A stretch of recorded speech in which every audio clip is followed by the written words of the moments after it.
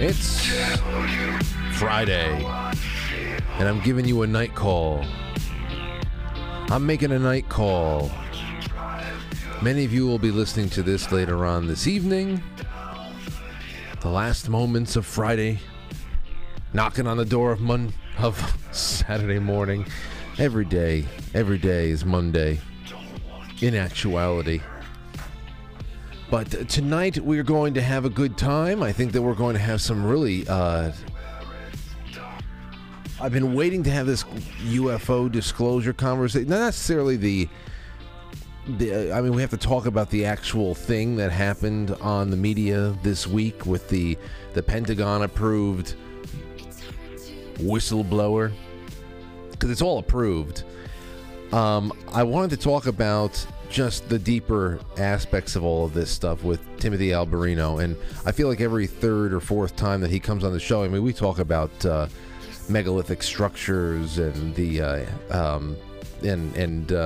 let's see, like the Younger Dryas era. We're talking about comet impacts and all that fun stuff, but I want to go back around to everything that will tie together the biblical war between heaven and hell, the fall of the angels, that war that we learn about from the Bible and from the lore, that all comes along with it, and how it ties into, in an eschatology sense, when we talk about end times and things like that.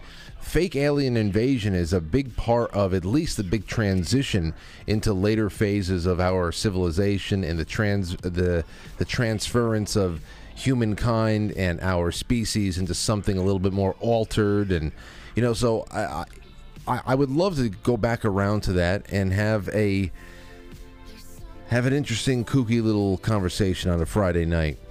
And Matt is here, so I know that he always enjoys when he's in studio for a Timothy Alberino conversation. Matt, how you feeling today? I'm good. How are you, Francis? I'm all right. We got to talk a little bit about what? Timmy being a cat? No.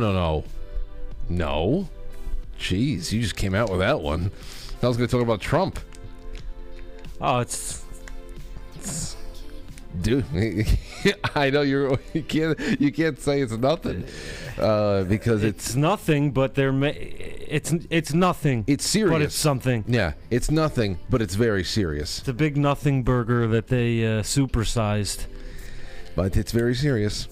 And to begin the show, I want to go through some media clips and let that all run out. If you want to hear like the first reactions kind of stuff that we were. I did. It was on the morning show with Tracy. If you go to radioinfluence.com, you can listen to the morning show, Dark to Light, and that's where a lot of our first reactions were just laid out there, and we vented pretty good. But tonight, I just want to listen to a couple of clips from the media, and then we should be able to go on to setting the table for Timothy Alberino, who's never without opinion on what's going on geopolitically. I mean, this is a big thing. This is a very big thing. Very, very big thing as far as where we're going in the future and making sure that there's nobody to even pose a minimal threat to upsetting the apple cart. Here's the first thing. I'm just going to jump right into it. That's funny you said apple cart. I'm about to smoke, actually, an Applejack. That's what it's called? Yeah. That sounds very tasty. Hey, that's the strain? That's the flavor, yeah. Applejack. That's the flavor of the wrap? That's the flavor of they put the terpenes in. It flavors and it gives it the odor. Got you. The odor. It's delicious. It's powdered sugar. It's delicious. Here is... I'm going to start with this. I'm going to start with Kash Patel. He's been on the morning show quite a few times.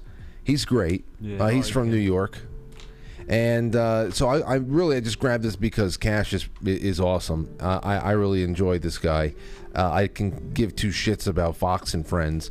But listen to this. Kash Patel breaks it down and what's going on with the case right now. And and the indictments, Donald Trump, everything that's been racked up in this round of indictments, if he gets convicted of everything and he's given the maximum sentence, you're talking about a 76-year-old man that can go away for 100 years. You're talking about a reaction that they are not expecting, that no one will expect, maybe, possibly. Do you think? Do you really think do you think that we have something like what you're talking about in us? Because up to this point, the only reason why they do this in such a brazen way now is because there is nothing. We have shown no real inclination to fight like that. Someone will. Well, they'll strike back, and then it'll change. That's already happened, man. There are still hundreds of Americans that are wasting away in Washington D.C.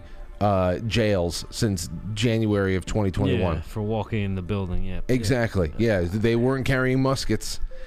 So I know what you're talking about, and a lot of people go to those places in their heads when they see this happen, because it keeps asking the question, where do you go from here? Every day we get new confirmation that this is just what, like I heard Mark Levin go on a rant about the DOJ and its despicable state of being, and he's righteously indignant, but I mean, it is what it is, and I've heard that rant come from him 10,000 times. I've ranted like that 10,000 times. You know, we aren't in the process of losing the country. We lost. The whole point right now is, what do we do? What do we do in refocusing ourselves, rebuilding ourselves as individuals, as families, as communities, refocusing on what we can do in local arena and how we can actually on a legal front and in a physical taking action front, distance ourselves and divorce ourselves from DC. That's it. I mean, there's still constitutional law that could be cited for that. The 10th Amendment was created so that we can say, no thank you. We can line item veto Washington, D.C. on every front that they are overreaching on. I mean, those are things we can do, but this is what we need to expect from the federal government. It is far more oppressive than Great Britain ever was. Far more oppressive. Anything that you've ever been told about the American Revolution and how King George treated us, this is nothing compared to that. I mean, that is nothing compared to this. It is, and it's not an overstatement. Not an overstatement. So we live under the yoke of an insane band at the very top, an insane band of demonic blood-sucking technocrats, and then you got several layers of unfeeling career bureaucrats and politicians who are willing to do anything to just keep the money coming or to get ahead. And then there's another mile or two of shit, and then there's us. So when it comes to the advancement of the larger plans that we're talking about here, when we're talking about the advancement of the larger plans that the owners have for their country club, there is no law.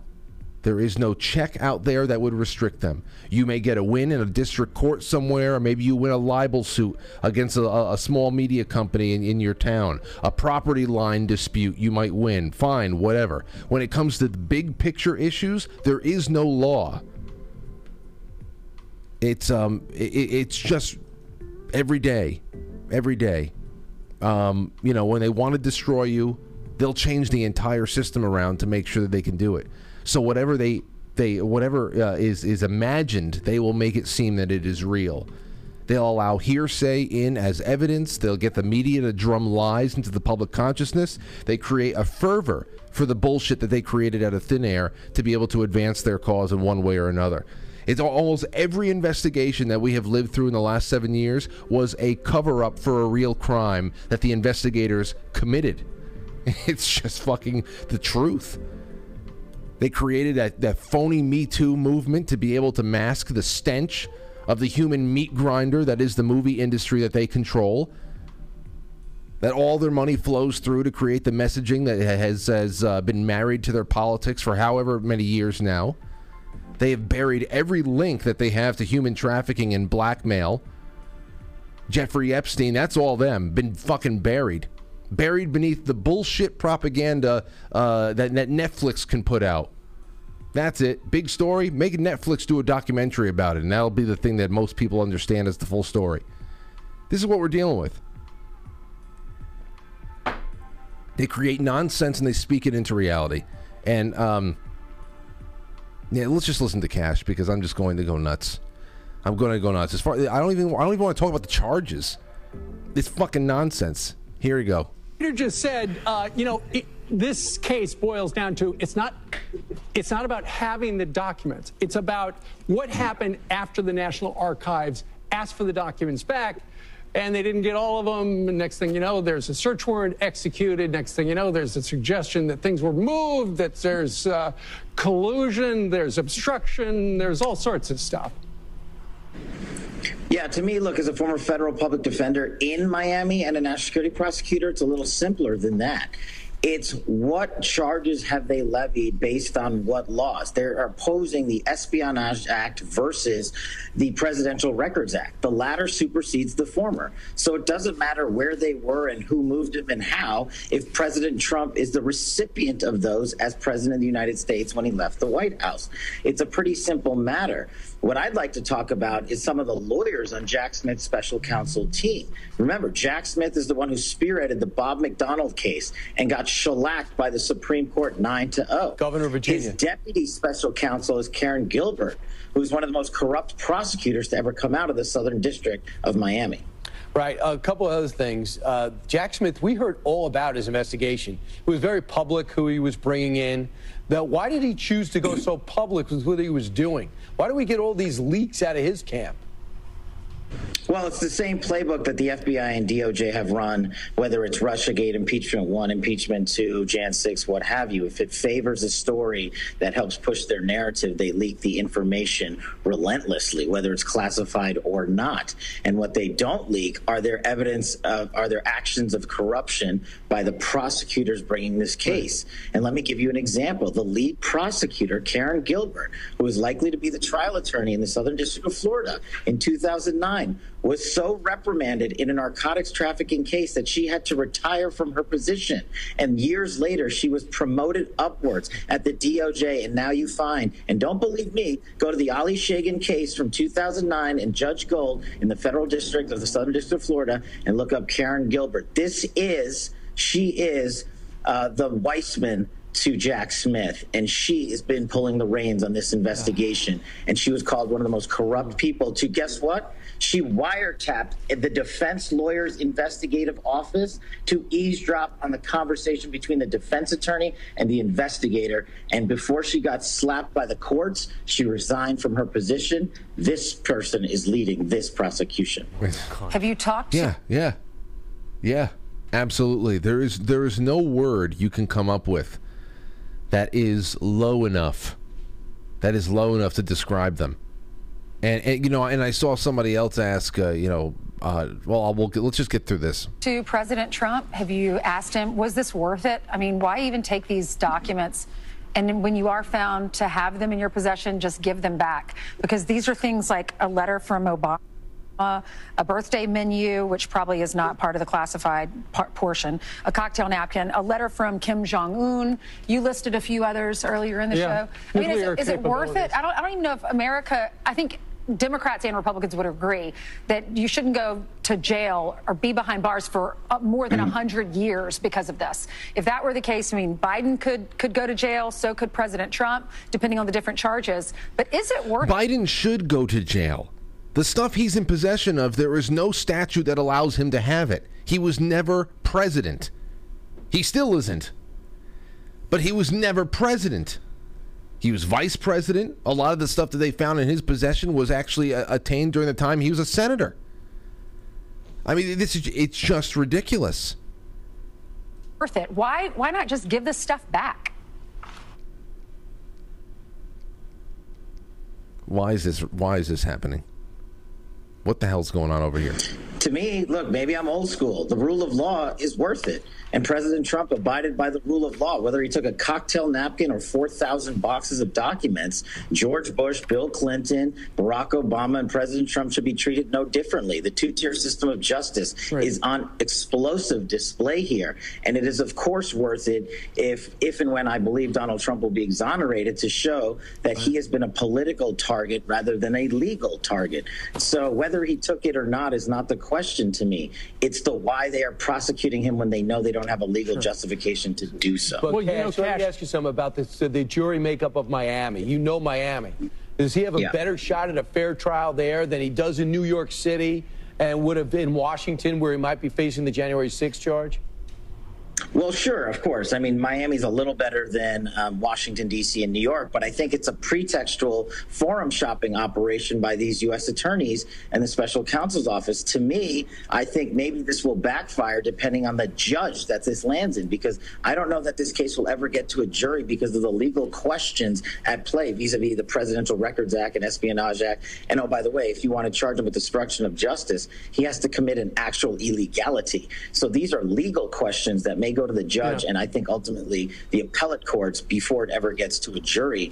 And I think the DOJ may have bought off more than it can chew by trying to quote unquote forum shop this case down to the Southern District of Miami, where it's home court advantage for the deputy special counsel. Well, Cash, we had Jim Trusty on a couple hours ago, and he was talking about how much time, working on a case like this is. Now with the former president facing these charges, which will be unsealed on Tuesday, potential case down in Georgia, potential case with Jack Smith and January 6th, and all the other stuff. You see how many places they have things just brewing? It's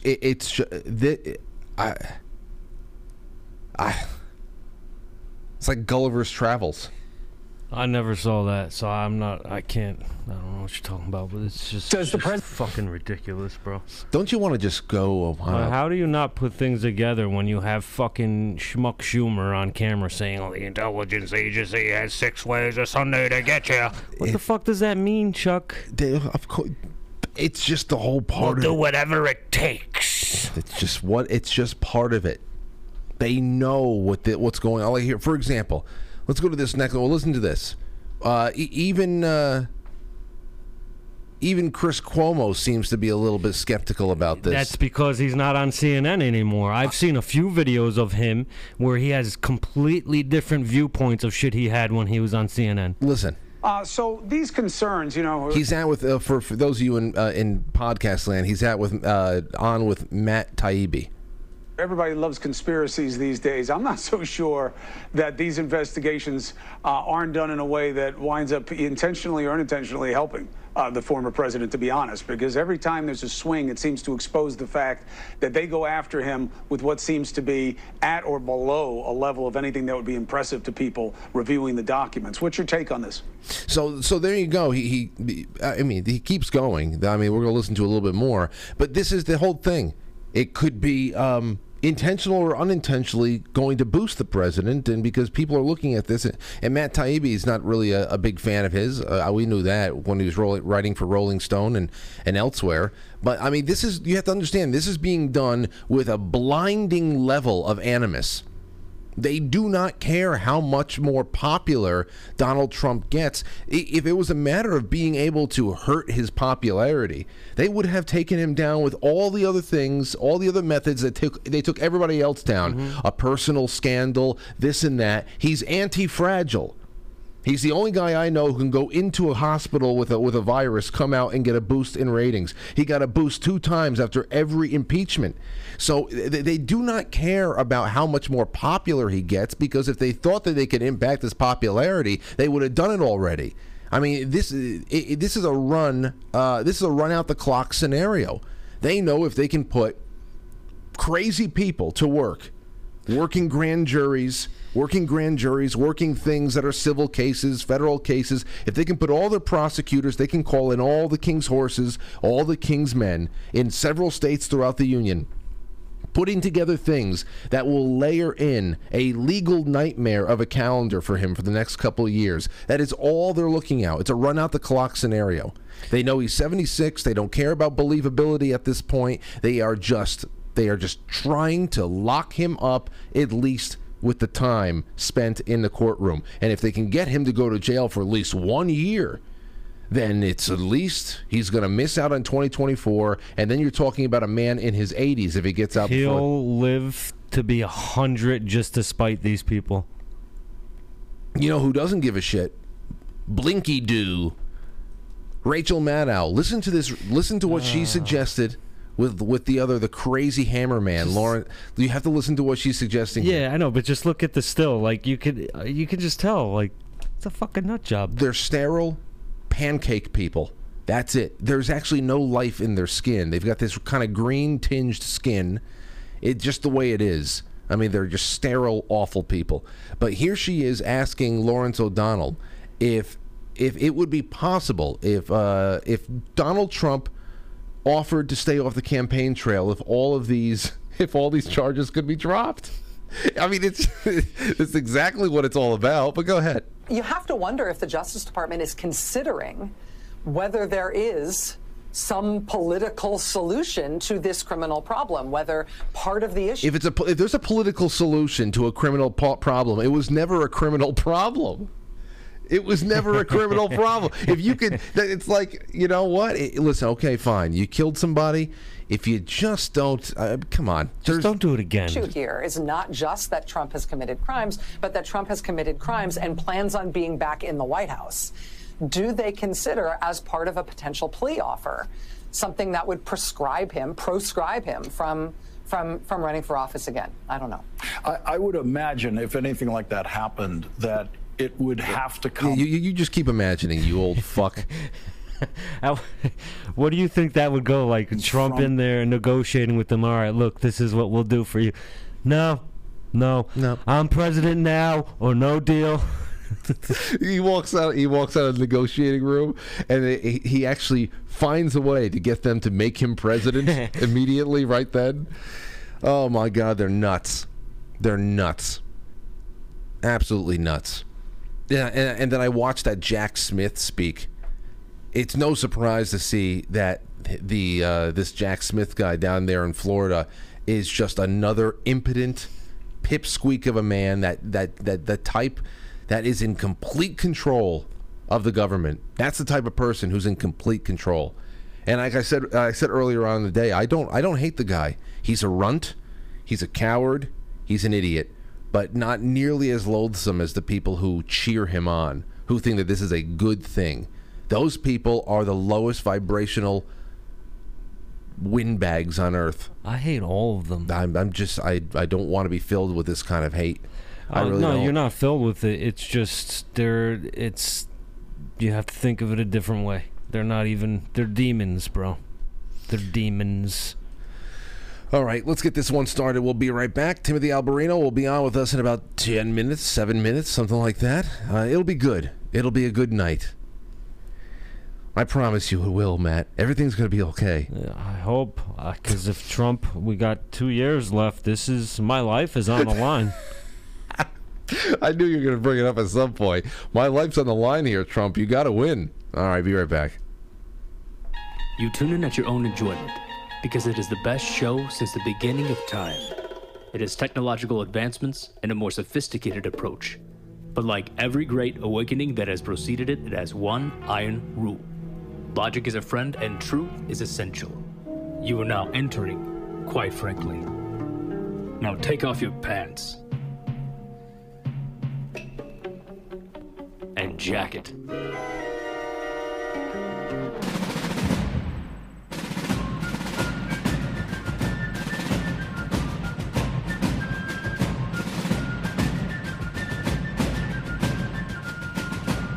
You let one ant stand up to us, then they all might stand up.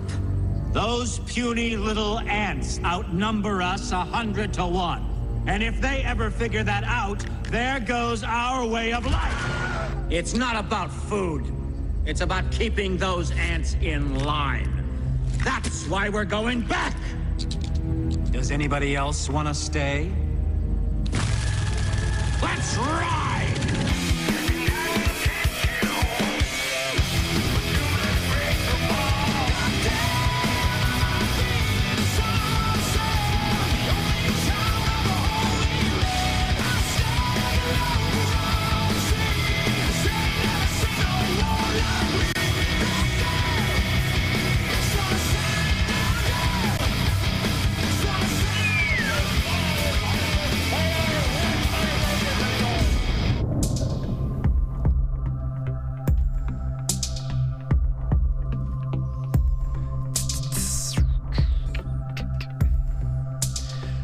Welcome to the show.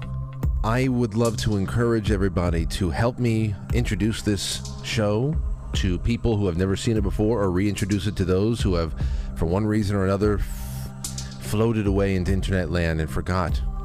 Because there's a lot of very easy ways to lose track of people you are interested in when you don't see them after a while. Please share the show with everybody you can. I put all the links out there on the official socials of Quite Frankly. And if you would like, if you are on YouTube or Rumble, please give this episode a like. I would love to have a thumb explosion going into the weekend. Throw me your thumbs.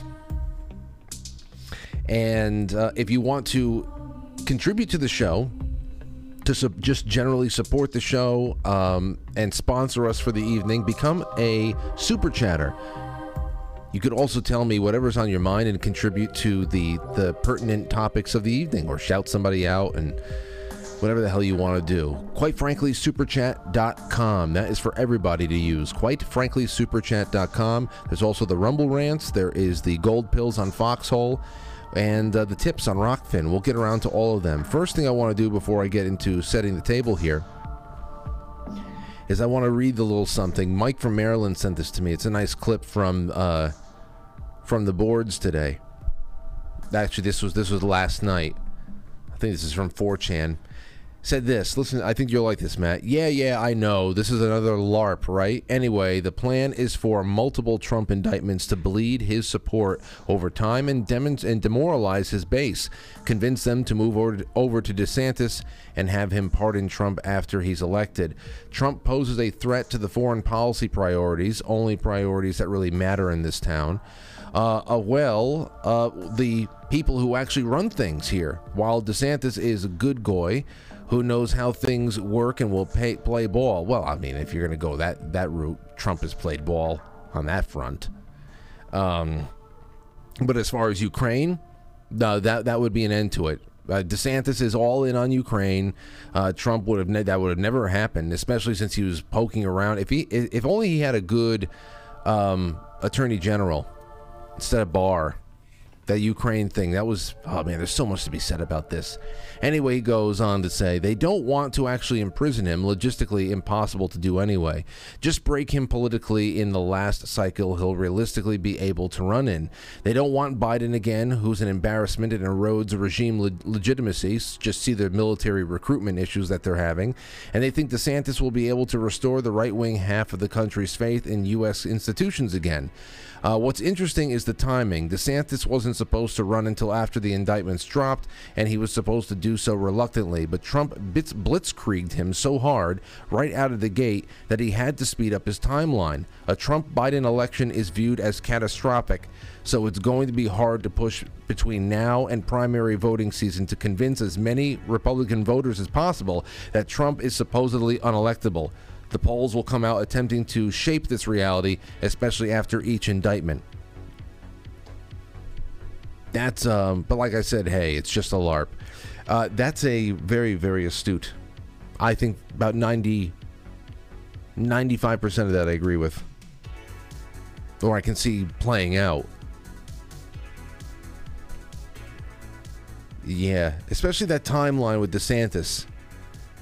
That would explain why Trump was on such a huge preemptive strike with all of these, with the DeSantis venom. That would explain a lot. I always wondered, what the hell does he know prior to? What is this really all about? And it flushed him out into the light, and he's essentially been campaigning for months now, DeSantis. And now you got this. The only thing is that this is not going to show anybody who's unelectable. I mean, maybe some boobs who actually just, I don't know, but this is not working. This is not working. I really don't think that, I mean, you can find a jury for anything these days, but with these higher cases, oh no. When you're talking about something outside of a civil situation, this is really just about running out the clock. It really is about running out the clock. If Trump was a younger man, I wonder. If he was only 68 years old, I wonder what they would be doing, because this would not be the end of his viability. That would be interesting. So anyway, I'm going to keep this unread, so maybe we can talk about that later, or I can save that for when Rich Barris comes on at the end of the month, or maybe I'll push him to earlier. Who knows? But here's the other thing I wanted to bring up. This is from the Guardian. A whistleblower claims the U.S. has alien vehicles, but where is the proof? I always ask the same. We always hear people have seen it and whatever, but I've never seen it. I never knew what pictures are real and what video has been doctored or whatever. Some prominent experts have expressed growing skepticism over whether the U.S. is harboring UFOs, as the government whistleblower who made the extraordinary claims has gone on to suggest the U.S. has also recovered alien bodies. David Grush, a former intelligence official who led analysis of unexplained anomalous phenomenon. I thought that was unexplained aerial phenomena. When did they change it to anomalous? Even that needed to be tinkered with? Within a U.S. Department of Defense agency, caused headlines around the world with his assertion that the U.S. has been collecting non-human crafts for decades. And he actually said that it was from multiple species. He says many, many different species. That prompted the U.S. House of Representatives to announce an investigation into Grush's allegations, with a hearing on the issue expected to be announced in the next few weeks. The hearing is set to be the latest official U.S. response in recent years to the issue of UAPs, which has raised heated speculation among UFO believers, as well as prompted national security concerns in Americas about possibility of unknown craft from other states that could be penetrating U.S. airspace or operating around the globe. You see, but there's nothing to believe in with UFOs. There is plenty of unidentifiable craft up in the sky, and people have most certainly seen new craft the technology being tested by us that we're not supposed to know about. There's no doubt. The real question is, where did the technology come from?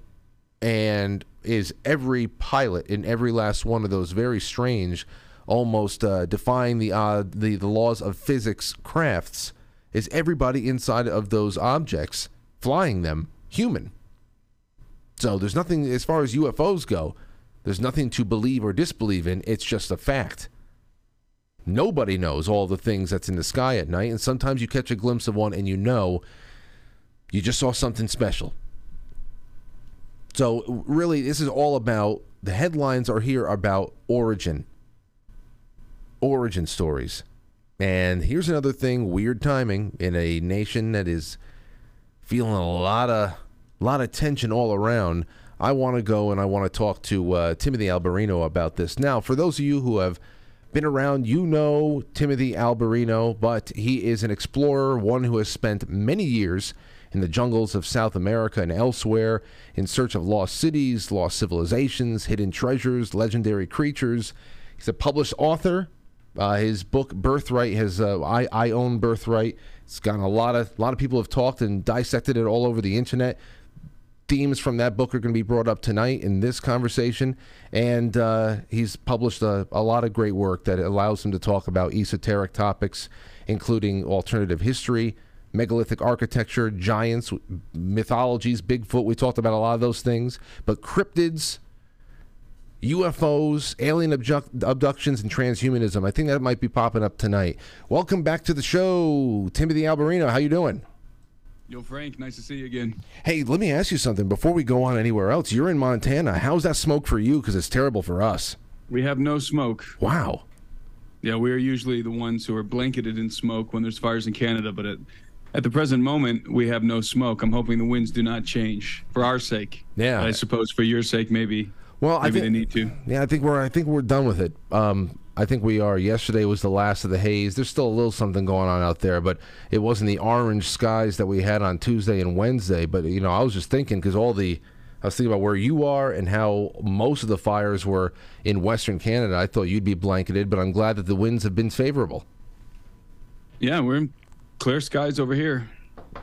All right. So listen, are you going out on an adventure, or what is the deal? I know that you're going away later on this month. That is going to be and a public event with people? Is this pretty much like a resurrection of the Amazon River ride that you were going to do?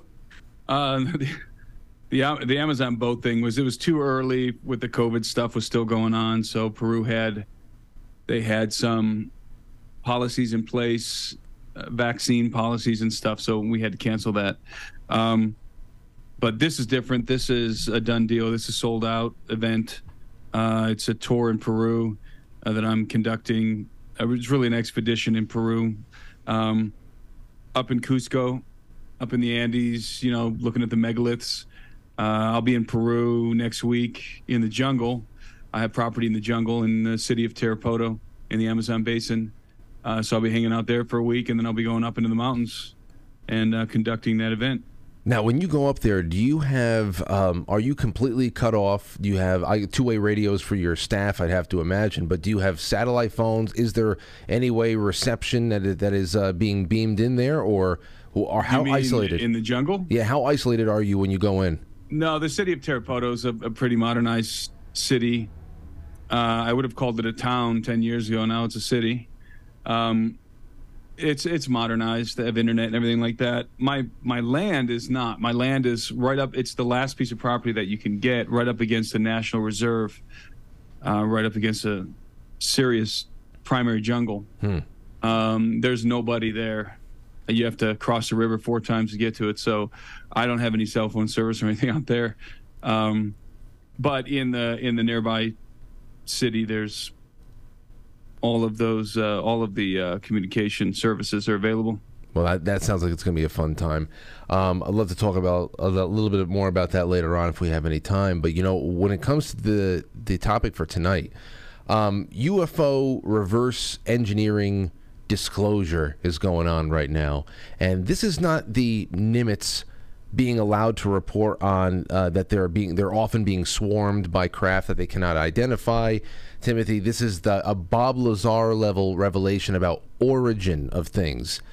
So we're talking about the intelligence behind the tech. Now, obviously, it's all Pentagon approved. There's that. Because, it's been delivered by a man who admits he's not a primary source of information on a hated mainstream media circuit that used to mock people for looking into stuff like this during a time of deep geopolitical tension.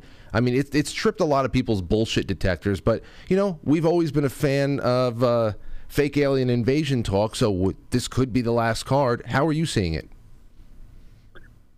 Okay, well, I like to just focus on and analyze what this gentleman actually said, what David Grush actually said. That's what's important to me. Whether or not it's a psyop or whatever, I don't care. I'm only concerned with what he said and if it is verifiably true. And when I say verifiably true, I'm not talking about show me the documents, show me the craft, show me the bodies. You're never going to see any of that. Why? Because it's classified. They're not going to show you classified documents. That's like saying, show me the documents on the new stealth fighters that we're developing right now. They're never going to show it to you. It's a national security issue. It's just not going to happen. So when I say verifiable, what I mean is, does it conform to the decades of excellent, competent ufology, UFO research? Does it conform to what we as ufologists know to be true? And the answer is absolutely 100% yes. Resounding yes. There's nothing that man said, nothing, that draws a red flag for me in terms of, is he trying to mislead the public? Is it a bait and switch? Is it a distraction? No, it's the truth. Now, what are his motives? What are the motives of the people perhaps who signed off on this? I don't know, and I don't even care. All I care about is the allegation, is the veracity of the allegation, and from my position as a UFO researcher, it's true. What he said is true, and I'm speaking in unison with the majority of whom I would consider to be competent ufologists. Yes, the United States government has been recovering crashed UFOs and reverse engineering them to some extent. They haven't been very successful in the reverse engineering because we're talking about exotic components. We can return to that point in a little while. And yes, we've recovered bodies. And this didn't happen yesterday. We've been doing this since at least 1947, the Roswell event, but even before that, really. And so none of this is new to a ufologist. None of this is new to anybody who's been tracking with UFO research. If this guy would have come out and said something off the wall, something bizarre that doesn't conform with the data, again, the body of data compiled by confident ufologists over the decades, then I would be concerned. Then I would be talking about why are they telling us things that are obviously not true. But that's not the case. So motives, why are they allowing him to say this? I have some thoughts on that, but I don't know what his motives are. If we take him at face value, he was frustrated because he was working in the Arrow project. Obviously this guy comes from the intelligence community. He was an agent at the National Geospatial Intelligence Agency and the National Reconnaissance Office, and of course he worked in Arrow. And it was his work with the All-Domain Anomaly Resolution Office, Arrow, the Pentagon's official UAP investigative body, that he began to encounter this secret program, or at least whispers of this secret program. In fact, more than whispers, because Arrow's existence is premised on the notion that there are unidentified anomalous phenomena out there, and this investigative body is supposed to find out what they are.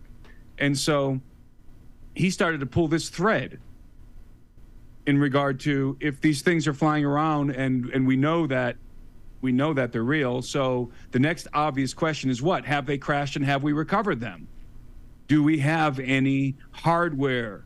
And as soon as he started to pull on that thread, he got in trouble. Well, first of all, according to his testimony, other intelligence officials came to him in private to confirm it, that is indeed the truth, and have come forward, by the way, to Congress and to the journalists Leslie Keene and Ralph Blumenthal, who broke this story. By the way, those are the journalists who really kicked off this whole thing back in 2017. So this is a continuation of their reporting. Really, it's really a major escalation in their reporting.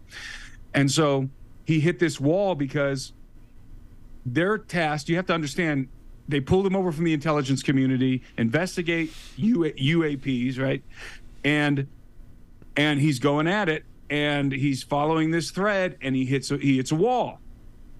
And not only does he hit a wall, but he starts getting threatened from private contractors, which makes perfect sense to me. That's exactly who you would encounter when you hit this wall. And so the story seems very plausible to me. Everything I know about ufology and everything that I know to be true, it conforms. His story conforms, and so he wasn't read in. He wasn't allowed to be read into this program because it's got majestic clearance. You can't. They're not going to read. That's just a big some guy working at the Pentagon and do a program and bring him into the underground base to see all the crap that they've been trying to reverse engineer, and then open up the freezers and show them the bodies. It's not going to happen. Still, it's a big ballsy move for somebody who just feels burned by work to go out to the media, something like this. He just seems way too comfortable doing it. Not burned by work. His life is being threatened by private contractors. So let's use Area 51 because everybody knows about Area 51. I don't think there's anything at Area 51 anymore. I'm sure they moved the operation after Bob Lazar's whistleblowing incident back in the 90s. But if you were to try and approach the Area 51 military installation, who would meet you? Who would you be confronted by? You'd be confronted by guys and probably wearing all black or some kind of camo, and they would be heavily armed. Who would these individuals be? Would this be the U.S. military? Would this be the National Guard? No. These are private contractors. That's who you would be confronted with. And these private contractors, they're not doing this job because they're patriotic. They're doing this job because they're a certain kind of personality profile and they're getting paid really well.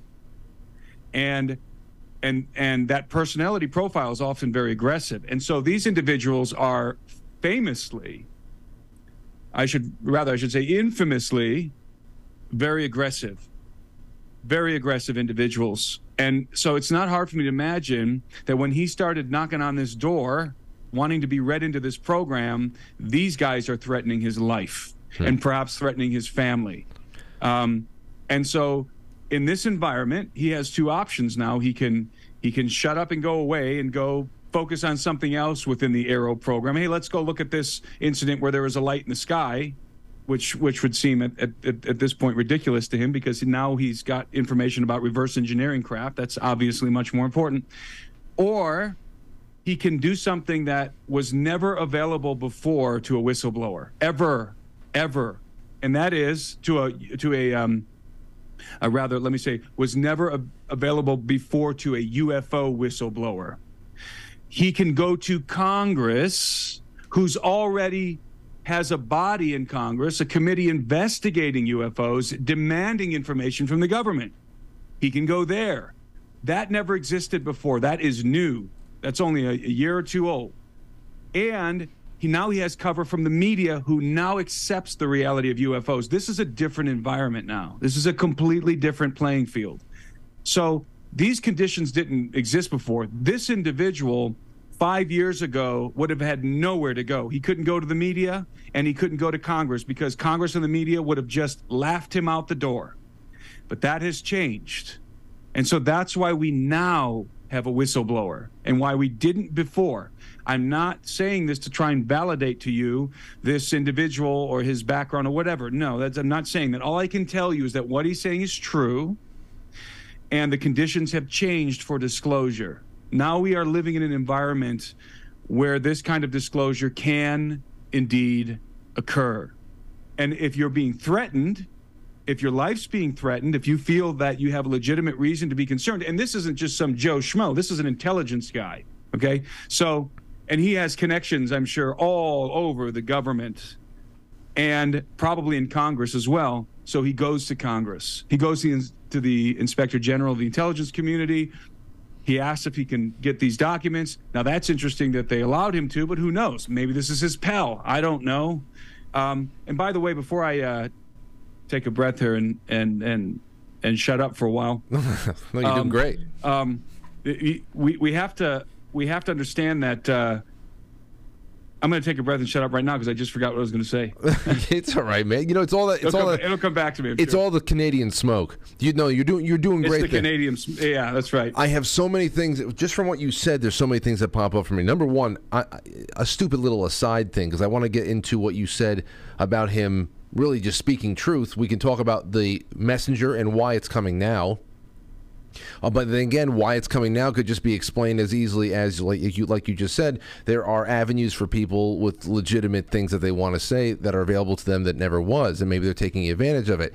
Some people could say that the creation of that whistleblower system was a venue for these scams to be hyped up and given legitimacy so you can lead public opinion in one way or another. Let's also keep in mind, I always tell people this, beware of the whole media thing. Once the media knows, all that engages in every day is psychological subversion. They understand how people work, especially in groups, and how they perceive information and trigger words and all that stuff. They know what the trends are. They know how we're feeling, how we're acting toward each other, what kind of temperament we're in. Once they know that the majority of people don't believe them on most issues, that in itself becomes a deception opportunity for the media, you know. Or perhaps they're looking for redemption. Yeah. To try and get their ratings back.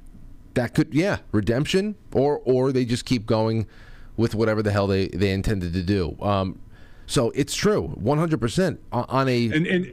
And I'm sorry to cut you off, but I just remember what I was going to say, and I don't want to forget it. What I was going to say was, we have to keep in mind, too, and I'll make this very quick, there's dueling narratives here. This is factional. Something's going on inside of the deep state, what I call the dumb state, the deep underground military bases, because that's where this stuff is housed, right? That's where the UFO, the real programs are underway, is in these deep underground military bases. Special access programs, black budget programs. The President of the United States does not have clearance to access them. So there are dueling narratives. It's factional. There are some factions that absolutely do not want anything whatsoever disclosed whatsoever. Okay, and there's nothing they can do about it because of everybody's got a cell phone now, and obviously, but they would prefer that nobody knows anything. They want to continue to operate in complete secrecy. These are government agencies and these are military contractors, aerospace contractors, security firm contractors. Then you have on the other side, you have elements of the government, and when I say the government, we're talking very broadly here, but primarily the Pentagon, who probably know they want to start having this discussion about UAPs. Why? Because the phenomenon is burgeoning. Okay, there's no way around it. You got to discuss it, and they want to come clean with some of this to the American populace, and maybe they don't even know the extent of what's going on, like the reverse engineered craft and all that. Maybe they don't know, but they do know that the government knows a lot more than it's saying, and so they're pushing within the government, within the Pentagon. They're pushing within Congress for there to be more disclosure. And then you got the Pentagon who's sitting in between, the official narrative. The Pentagon and NASA and the intelligence community, what are they doing? They are desperately trying to control the narrative. That's what they're doing. They're trying to control this narrative. And that is crystal clear. Keep in mind that what happened a week ago, what happened right before, basically a week before this bombshell whistleblower testimony. Do you remember? NASA comes out. NASA had an advisory board. I think about a year ago, they tasked an advisory board to study UAPs, UFOs, because the American populace, when you think about aliens and testimony about aliens, most Americans are going to think NASA. Well, what is NASA saying? They're the ones out in space, right? So what does NASA do? They come out and they give like a preliminary, they do a hearing on their findings thus far. And what's the first thing that they say? Dan Evans, who's the study director at this recent hearing a week ago, what does he say? Listen to what he says, okay? Because I'm trying to show you how there's dueling narratives going on. This is very important. He comes out and he says this: I want to emphasize this loud and proud, that there is absolutely no convincing evidence for extraterrestrial life associated with UAPs. So there's your official narrative, okay? And then on the other side of this whistleblower, you had the Pentagon that came out and basically said that, I'm trying to find the exact quote here from the Pentagon. Basically, the Pentagon said, no, we don't. This is what they said. I found the quote. To date, AARO has not discovered any verifiable information to substantiate claims that any programs regarding the possession or reverse engineering of extraterrestrial materials have existed in the past or exist currently. There's the government narrative. That's what the Pentagon wants you to think. Combine that NASA statement with that Pentagon statement. There's your narrative. That is the official narrative. The whistleblower, that's a different factional issue.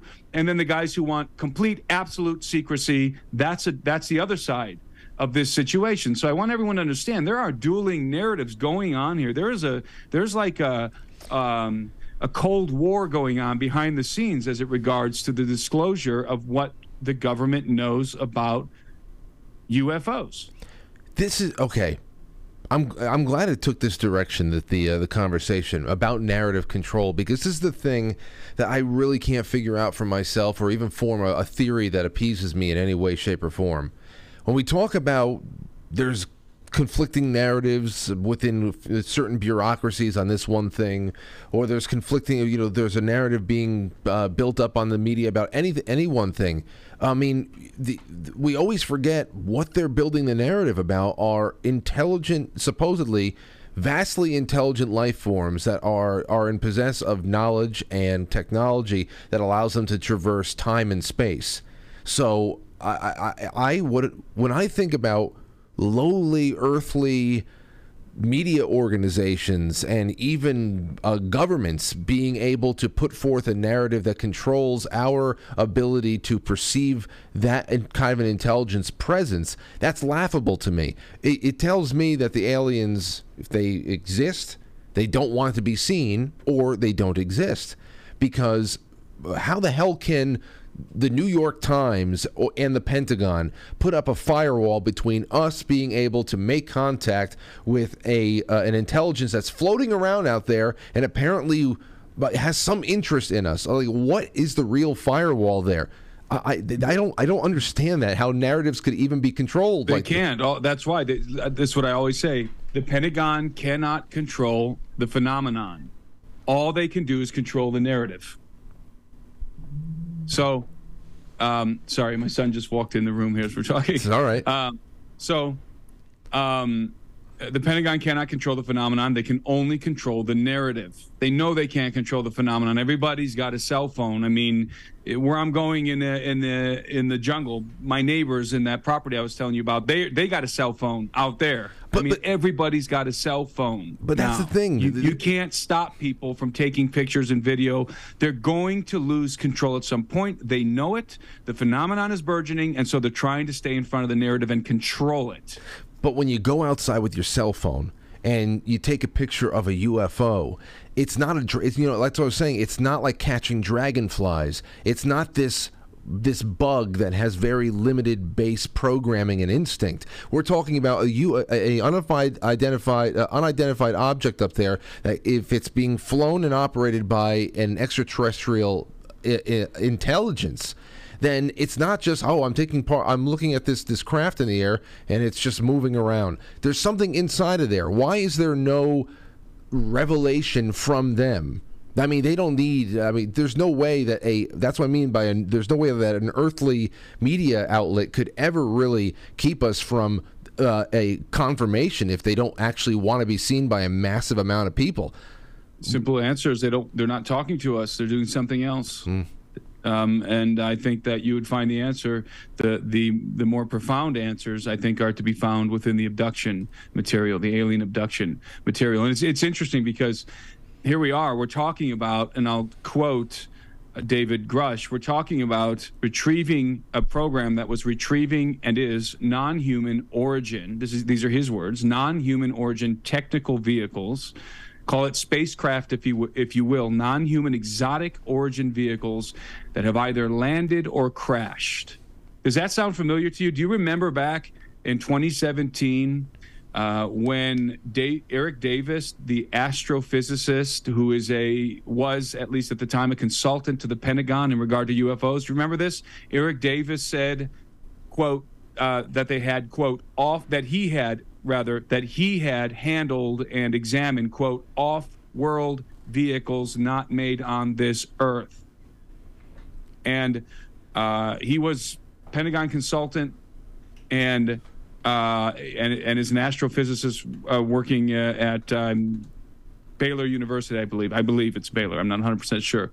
So this is, I think, the real story when you cut through all the UAP bullcrap, because I think we've talked about this before, they intentionally changed the nomenclature. They did that intentionally, and that sort of reveals their hand and how they want to control this narrative.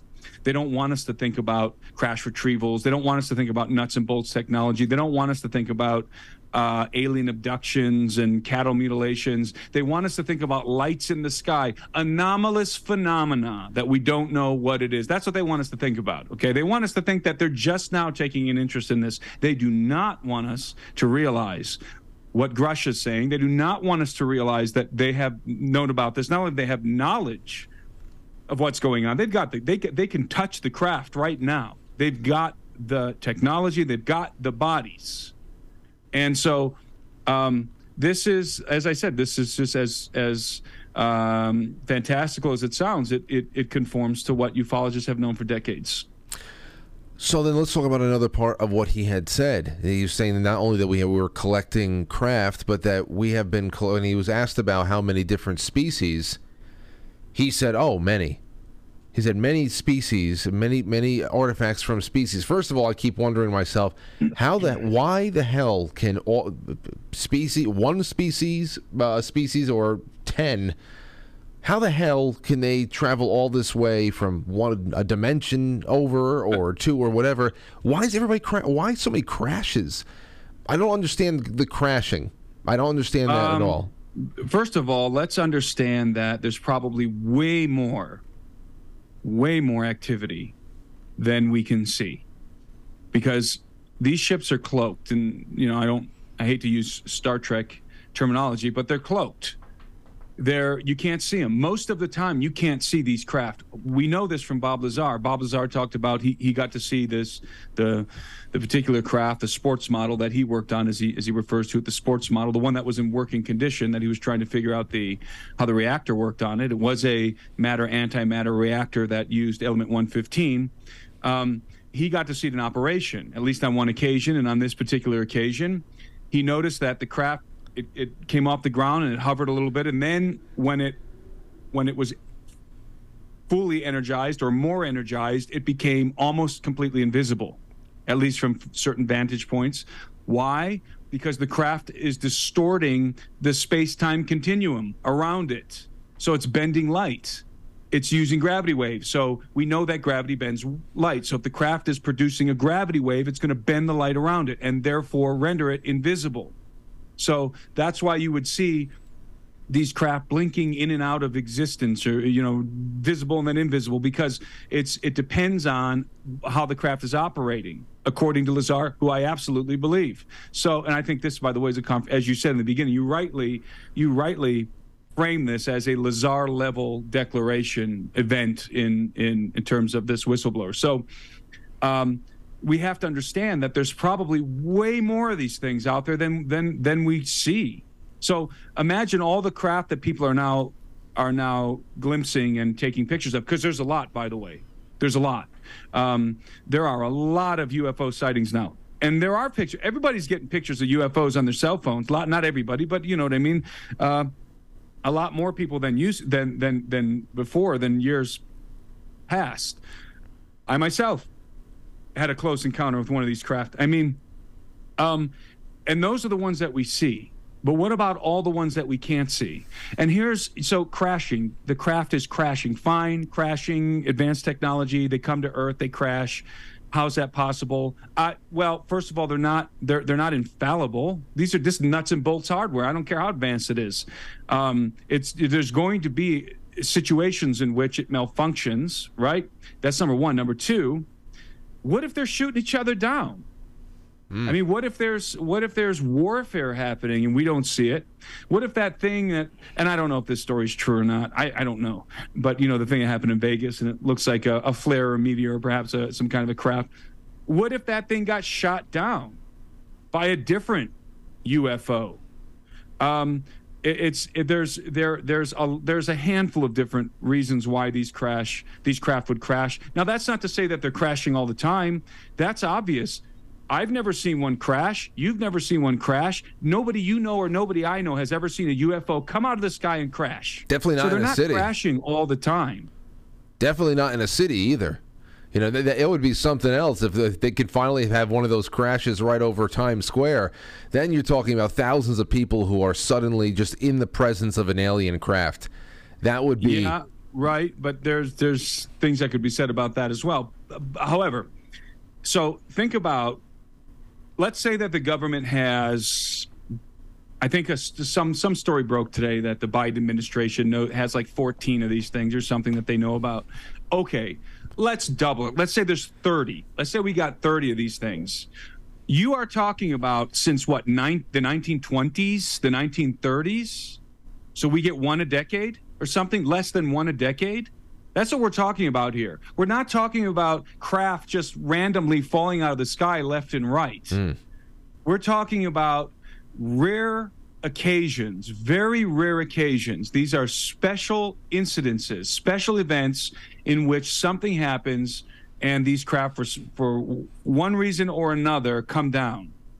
And there could be 100 explanations for. We don't know what kind of technology exactly they're using. We know some of them are probably using matter-antimatter reactors and producing gravity waves. Is there something that interferes with that technology? Is there some sort of an atmospheric thing on Earth that was not the case where these things were fabricated and they're running into issues? Are they shooting each other down? Are there prosaic reasons why these things might crash, that maybe the entities died? I don't know. Probably some of these things are being piloted autonomously. They're drones. Others are just being piloted by artificial intelligence, which would be the drones. But I also am referencing biological cybernetic beings that are not fully biological and that are not fully cybernetic, but are not fully artificial intelligence or hardware, but are a combination of biological and synthetic components. So there's a myriad of reasons why these things might crash, but I think there's this false notion out there that these things are just crashing left and right. That's obviously not true. Again, we're talking about, even if there's 30 of them that we have, we're talking about since the 1920s. We're talking about at least since the 1930s. At least since the 1930s, I think we've been aware of these vehicles and recovering them. And perhaps, maybe I'm wrong. Maybe it's even way before that. But definitely the 1930s. Wherever it is, if you're able to put a line in the sand where you say, this is when the phenomenon, so we started collecting them, we started having really unprecedented interactions with them, seeing them all over the place. I'd love to know what that beckoning call, where the real interest in the planet really began. Well, okay, so you mentioned multiple factions. I don't know how many factions are out there. I suspect there's at least a few disparate factions. The ones that ufologists have been talking about most vociferously for decades are, you have the Nordics that look like us. You have the tall whites that look maybe like those cloning race from the Star Wars prequels. They call those the tall whites. Then you have the grays, which are the little gray alien, the classic alien being, and the insectolins that are the administrators of the abduction program. So those are three factions right there. And then you have reptilians. So those are four potential factions, and there may be more, or maybe those are blended together somehow, or maybe a couple of those aren't real. I'm absolutely 100% convinced the Greys are real, and the Nordics. Those two 100% for sure. Really all four of those groups, I think, are real factions. And as crazy as that sounds, maybe in 3, 4, 5 years from now, this isn't going to sound crazy at all. I mean, retrieving crashed UFOs, and bodies, that sounded crazy to most people a week ago. Now I think not so much anymore. So you have at least those factions which are likely in play on some level. Well, what's your go-to evidence for, like you say, you're 100% convinced Nordics and Greys? I've heard about them, the Blue Avians. I've loved going into all this stuff and reading people's breakdowns of where they've been noted. Is there any go-to evidence that when you say, well, there's no evidence for this, I can't believe it, and whatever, where's there a tens of millions of human beings are encountering these things routinely and have been for decades. It's called the abduction phenomenon. And as I've talked about, I think at length on your show before, when I talk about abduction phenomenon and abduction research material, we're talking about scientific data that has been collected by competent researchers over the decades that is corroborated all over the earth. It is absolutely undeniable. When you take a deep dive into the abduction phenomenon, don't look at the stuff on the internet now. It's tainted, it's new agey, it's weird.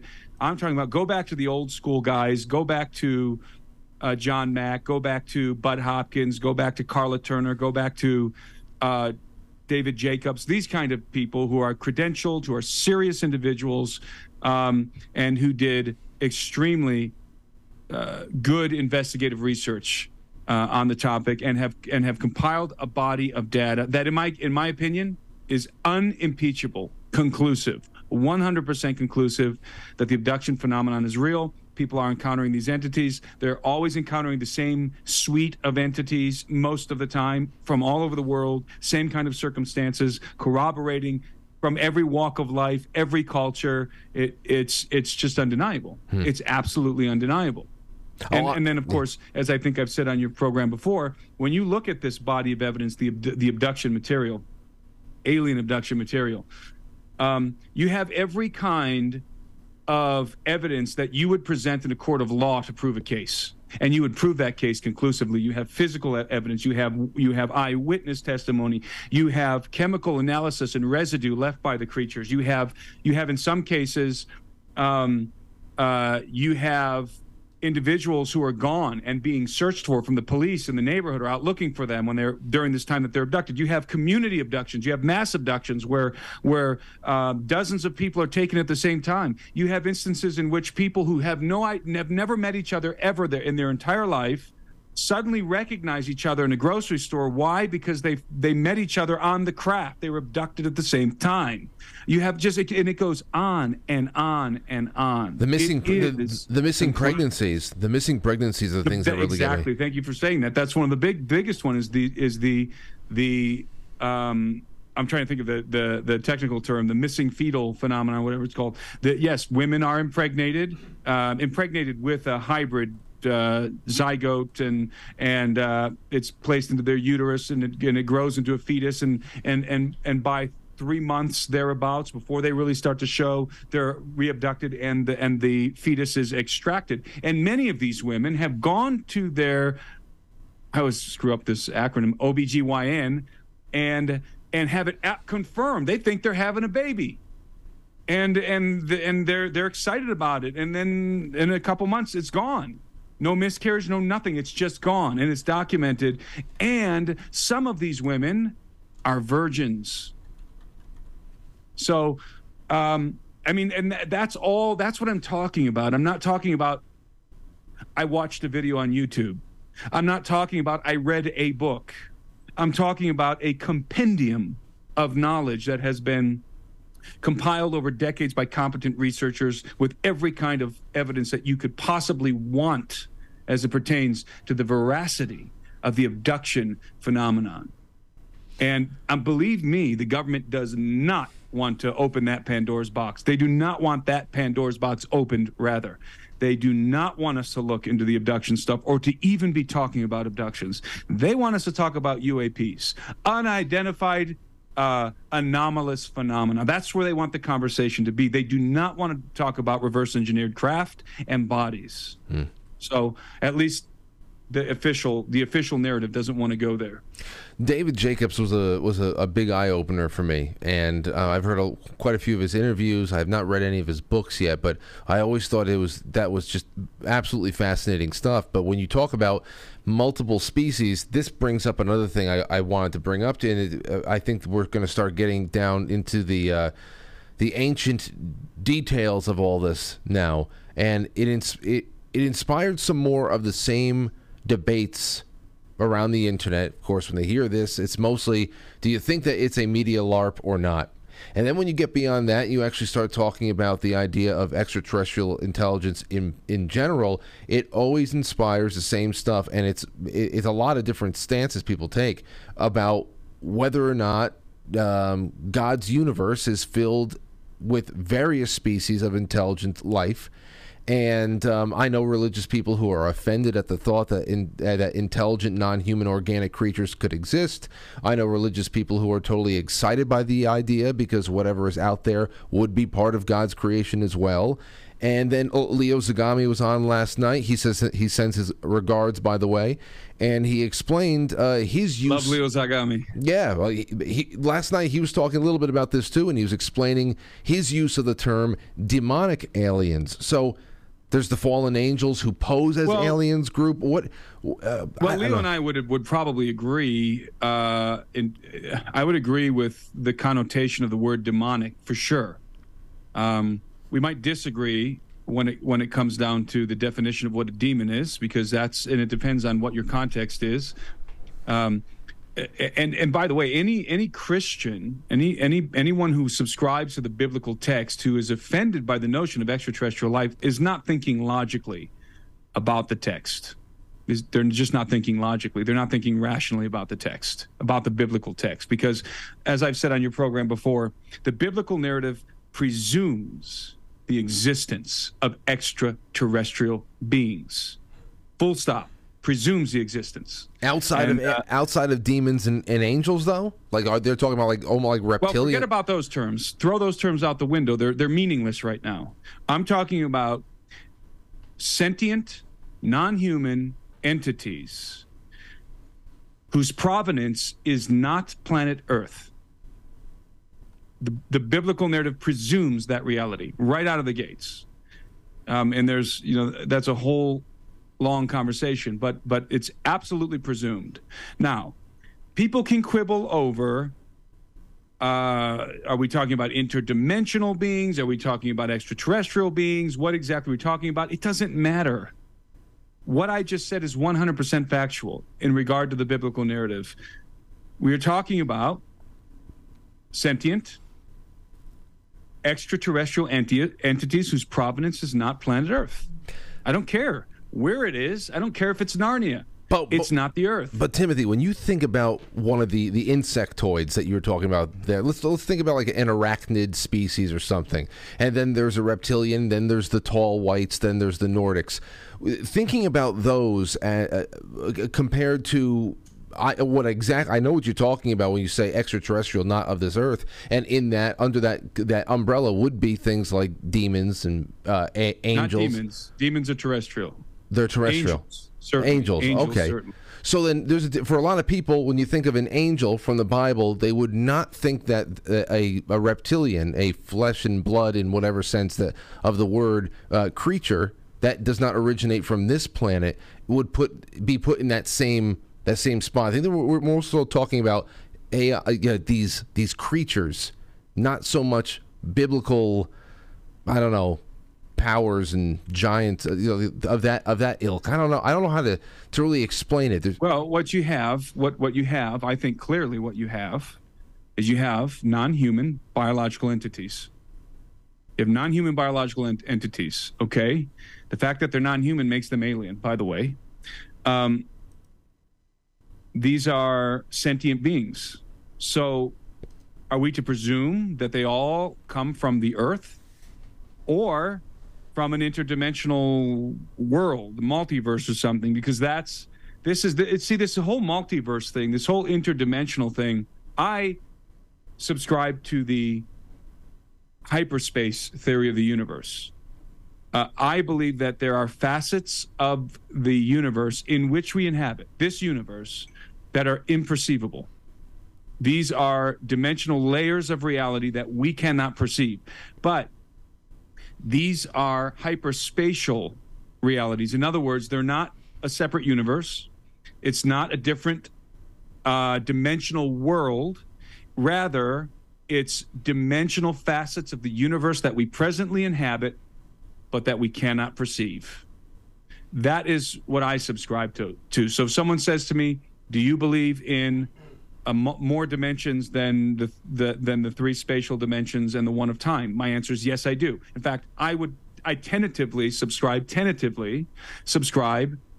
to string theory, but I do not subscribe to the multiverse theory that's attached to string theory. It's not necessary in regard to the theory itself, string theory. It's sort of an addendum to string theory. I'm talking about the multiverse theory.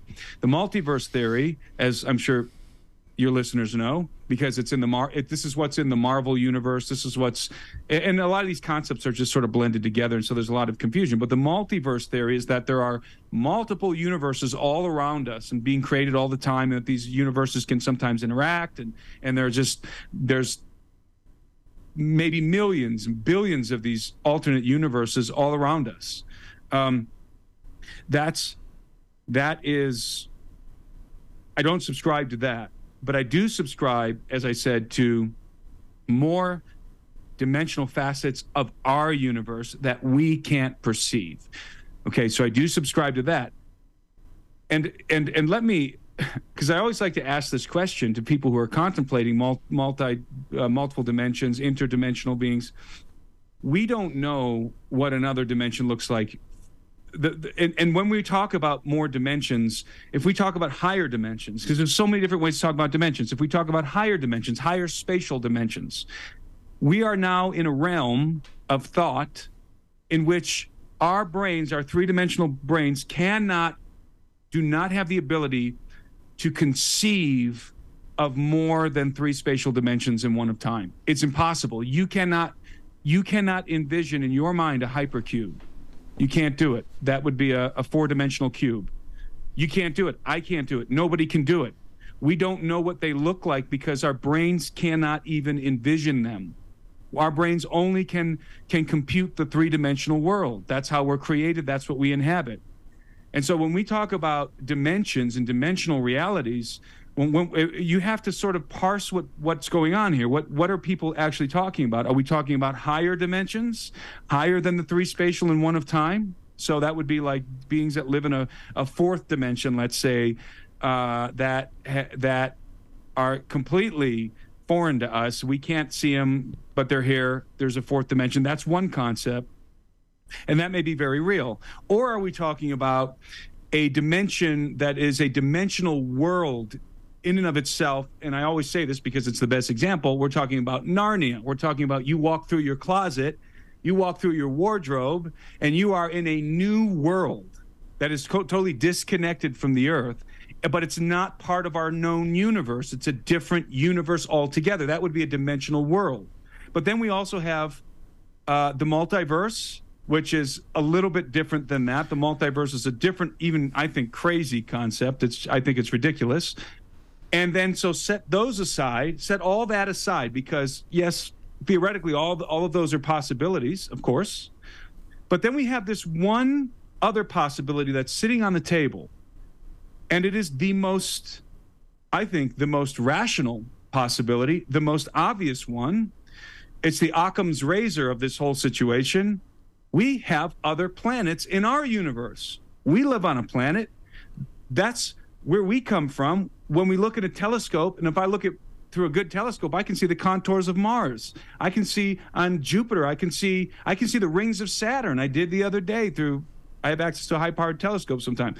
It's absolutely fascinating. So I don't understand like the knee-jerk reaction to say, no, it can't be those, the ones that I can actually see through the freaking telescope.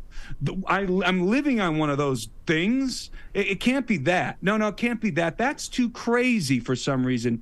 Instead, it's interdimensional, or it's from a multiverse or something. And I don't even know what that is. None of us have ever seen it. There is no proof whatsoever, absolutely zero, that there is another dimension, let alone that there's an ability to go between them. There's no proof of that whatsoever. And I'm not saying that you can't. I'm not saying that. I'm just saying that the simplest answer is the one we can see with our eyes through a telescope. And if these beings are in possession of advanced aerospace vehicles, which they are, that can traverse through water and through the water in the very same way it traverses through the air. In other words, it makes no splash. Why? Because it's not moving through the medium of water. It's not moving through the medium of the air. It's creating a gravity bubble. The space-time is moving around the craft. It's not moving through space. Space is moving around the craft. So if it can move like that, then why can't it go into outer space? Oh, why can't it go to the moon? Why can't it go to Mars? It can. Yeah, well, when it comes, I apologize for the rant, Frank. I was just worked up over all this over the last few days. No. What I wanted to try to refocus you on, though, really was just about. I mean, as far as where they come from, or what the real pancake makeup of the conscious universe is, whether it be multiverse, string, whether there's none of that at all. What I'm saying is, like, right here, right now. People have a hard time conceiving of there being a chance to be anything else other than us because of one. Why? I just told you there's a lot of people have different interpretations biblically what's going on there. Other people believe that there is space isn't even real, so there can't be anything coming in intergalactically. I'm just saying what this has brought up, because the whistleblowers talked about multiple species and collecting their technology, is this idea of, well, how can there be multiple species if all aliens are demons, and vice versa, or something else? And right. I wanted to bring this up in particular. one of the first shows you came on with me, you described the insurrection in heaven. Being described as a kinetic war, whose fallout could be seen all over the universe. And that still messes with me, because when I think of angels, I don't see them needing craft or laser cannons. That's something the imagery that we get from alien invasion movies like Independence Day. So when it comes to craft origin, how do we know if a craft was heaven-made or made from just an off-world biological intelligence? Well, to begin with, I suppose we need to deal with the term demonic very quickly. So demonic would reference anything that's malevolent or nefarious. That's a separate term from demon. The term demon references if you are within the context of the biblical narrative. Okay, so let's get into the context of the biblical narrative, and let's deal with the word demon, because this is the one that's in everybody's head. So a demon within the ancient Hebrew worldview, their cosmology, a demon is and only is the disembodied spirit that proceeded from the bodies of dead Nephilim. In other words, dead giants. So those giants were unsanctioned creatures. They were never supposed to exist. They were abominations. They were the combination of the Watchers, these angelic entities, and human women. They were the result of the procreation, the procreative activity between the Watchers and human women. Now let me stop right there. Procreative activity. What does that tell you? If you're thinking logically, if you're thinking rationally about this, that's telling you that you're dealing with two compatible species right there. They can procreate. Okay? So a demon, again, within the context, within the ancient Hebrew context, is exclusively the disembodied spirit of a Nephilim that perished in the world before the great flood. That's what they are. These are the unclean spirits that we encounter in the New Testament. These are the unclean, the Gadarene demoniac legion, this man who was filled with multiple, probably thousands of demons in legion. A Roman legion was anywhere from 3,000 to 6,000 men. So the demon called itself legion because there were so many of them inhabiting this guy. These are disembodied spirits inhabiting this person. Those do not come from anywhere else but planet Earth. And that is the very narrow definition of demon according to the Hebrew cosmology, according to Hebrew cosmology. Now, the broader definition of, and I don't even know if there is a Western definition of demon, but the broader conceptualization of demon in the West, in the Western world, is abstract. It's an abstract concept. It's not one particular thing. So in the minds of most Americans, secular or Christian, and in the minds of most Westerners in general, a demon doesn't have a definition. It's just that thing that's scary and grotesque and malevolent and evil. That non-human thing. That's what demon is. It's not a specific thing. It's just a non-human, evil, bad thing.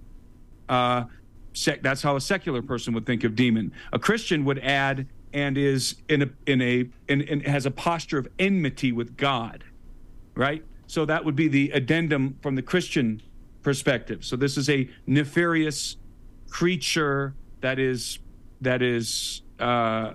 evil, and its intentions are against God and against mankind. So that's a demon. Well, that's a very, very, very broad term, which means almost nothing.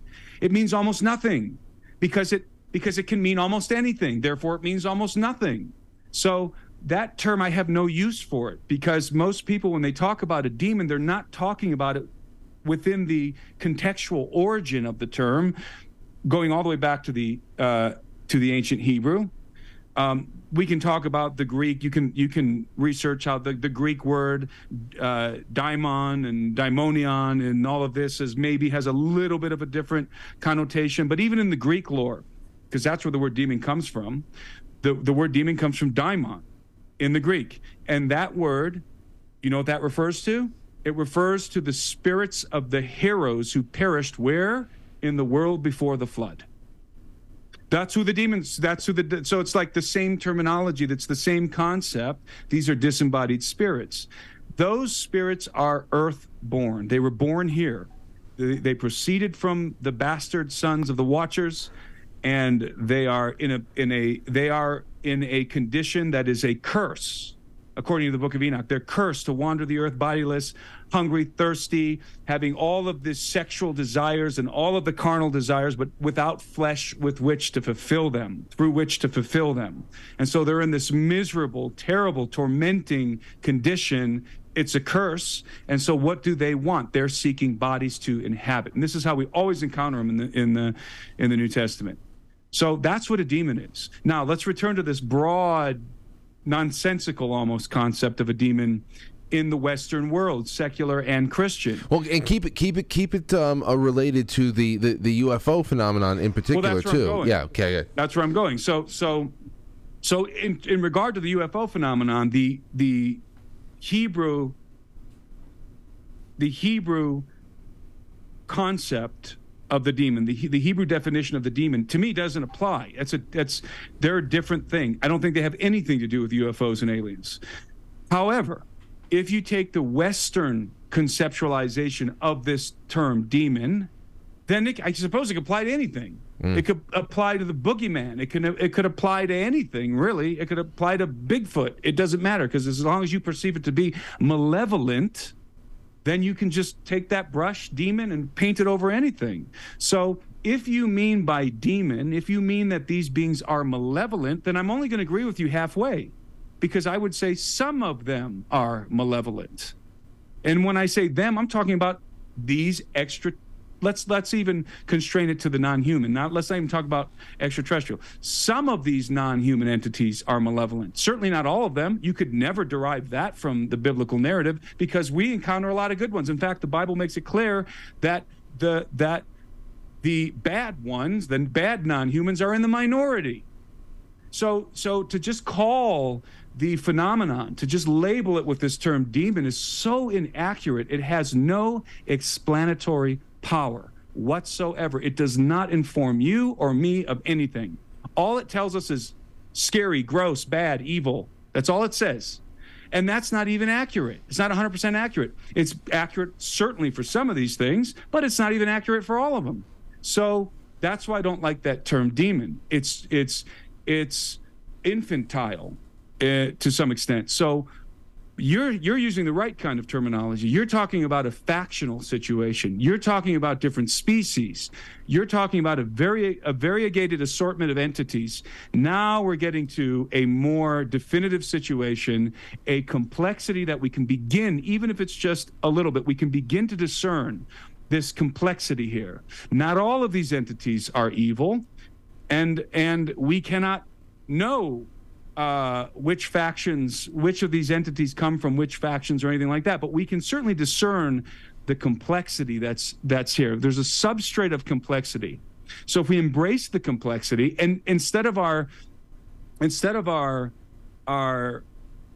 need to automatically whip out this demon brush and start making aggressive motions with it towards this phenomena, rather, if we step back, we embrace the complexity, we understand that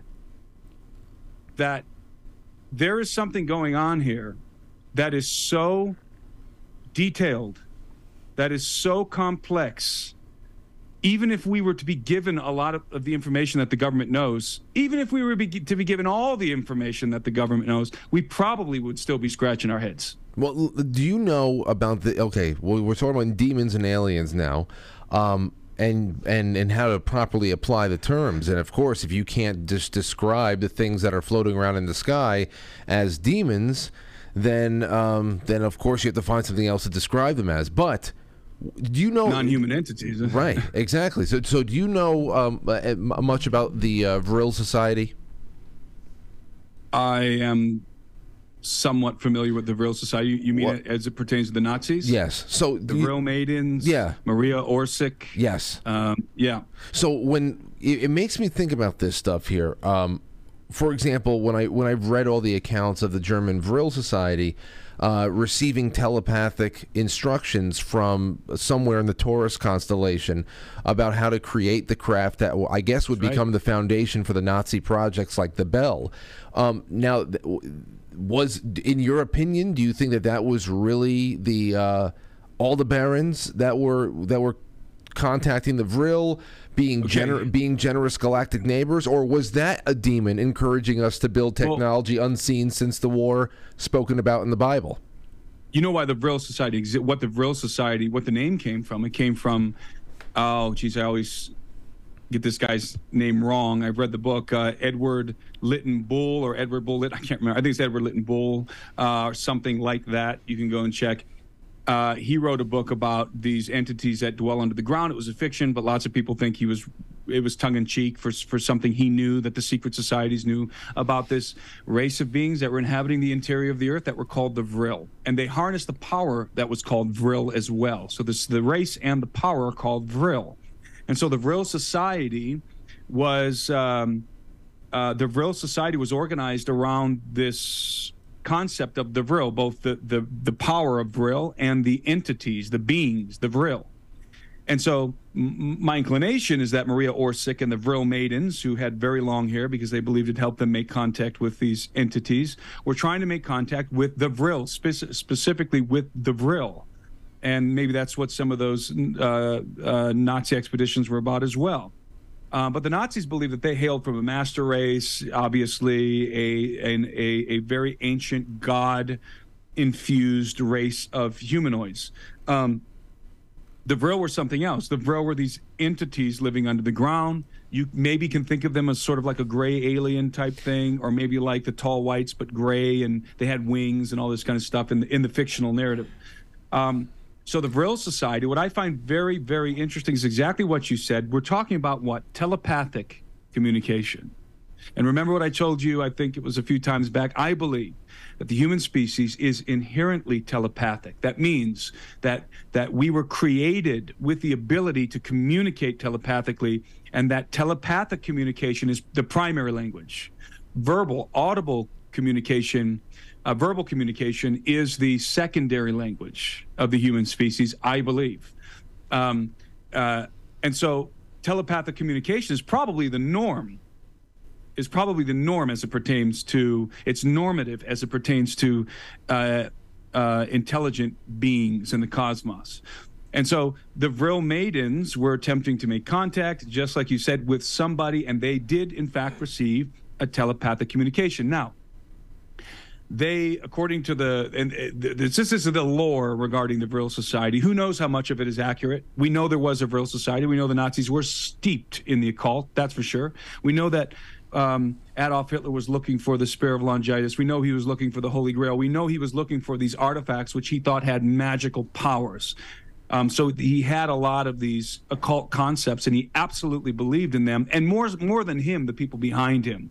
The people behind him were the ones who believed in it more than him. The other members of the Nazi Party who were really the occultists behind the scenes. So they believed that if they could find these artifacts and make contact with these races, that they could somehow harness the power of Vril, that they could get technology and obviously deploy it in the war with their plan to create a new world order. That's what they want to do. They wanted to create a global new world order. That's what Hitler wanted to do. He says it in Mein Kampf. So they ended up projecting whatever it is that they were doing, these Vril maidens, and according to the lore, they made contact with somebody. Who knows who it was? But what they received, it was exactly what you said. It was schematics. What they received was schematics. They didn't receive like loving messages about peace and unity and taking care of the planet, or religious messages. No, they received schematics. In fact, the schematics came to them in a couple of different languages. I think, if I remember correctly, one of the languages was like ancient Sumerian, and the other one was definitely the coded script of the Templar. So the Vril maidens didn't even know what they were writing down. It had to be interpreted, translated, and once it was translated, it was schematics to build, allegedly, saucers, allegedly to build Der Gleich. In my opinion, Der Gleich, the bell, probably was using some kind of mercury device that circulates mercury counterclockwise, and is the same kind of technology that we read about in the Mahabharata and in the Ramayana, the Indian epics, right? So the Vimana craft. That's what the Der Gleich seems something to that effect to me. Whether or not it was, I don't know. But obviously the Nazis were doing something. And then from the Nazis themselves, you had, I'm trying to remember his name, Hermann Oberth, I think was his name, the guy that was above the guy that we brought over for NASA. I just totally lost his name. Anyway, from the guys that worked on the Nazi rocket program, hinted to the U.S. officials, once they came over into our programs, we integrated them into NASA and so forth, that they had help in creating their technology, or they had help in pursuing a space-based platform for rockets or whatever it was that they were trying to do, or at least a rocket that could go into low orbit and strike New York City. That they were certainly working on that. They said they had help, and when they say they had help, they meant from non-human alien entities, and actually the inclination was extraterrestrial entities.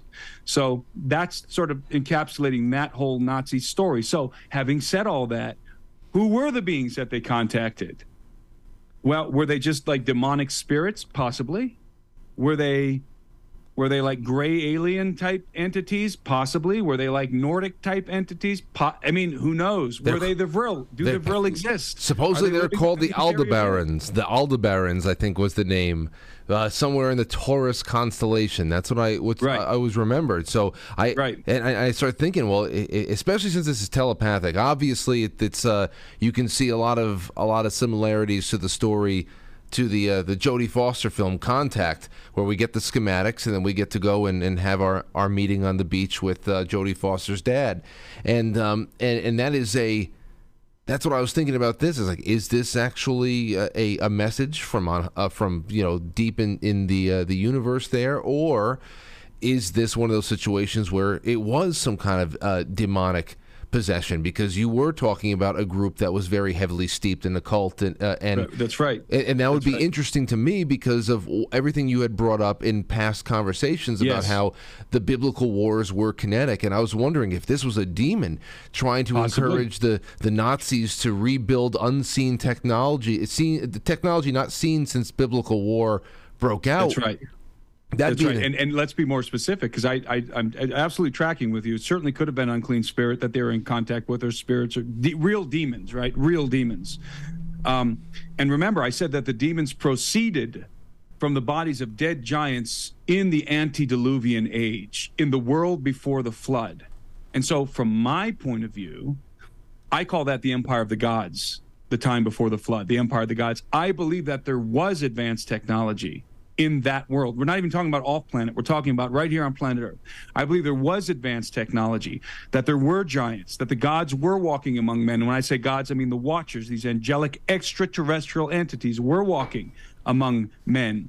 And we're teaching, according to the book of Enoch, and we're teaching mankind their knowledge and probably assumedly developing technology from that knowledge, or helping them develop technology. So it's very possible that remember, demons are the disembodied spirits of the giants who were the offspring of the Watchers. And the book of Enoch specifically says that the Watchers taught their children. They taught them the knowledge that they had. And so that would be what? That would be like physics and math. That would be like functional knowledge from which you derive technology. So it's very possible that the Maria Orsic and the Vril Maidens and the other Nazi occultists were communicating with unclean spirits or familiar spirits that proceeded from the Nephilim, who would have had that knowledge. Maybe who would have had that knowledge because they had Vimana craft, for example. They had stuff like this, and so they were conveying that knowledge through the mediums, through the Vril Maidens.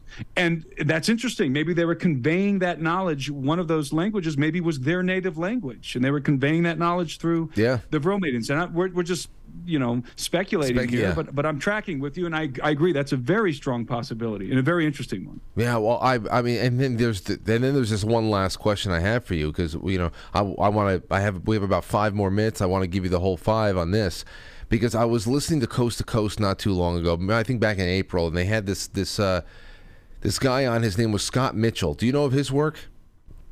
Well, I don't believe I do. Anyway, he was talking a lot about discussing some things that I know that you've covered extensively in Birthright.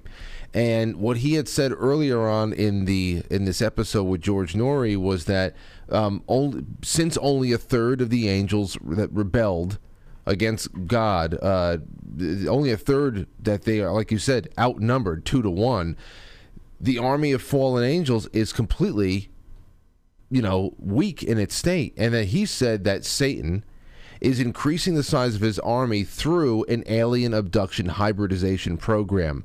My question to you is it actually possible that we're being hybridized for a final battle? And secondly, does that mean that there are literal superhumans walking among us that we just can't see? Because there's definitely no more 10-foot tall Nephilim giants.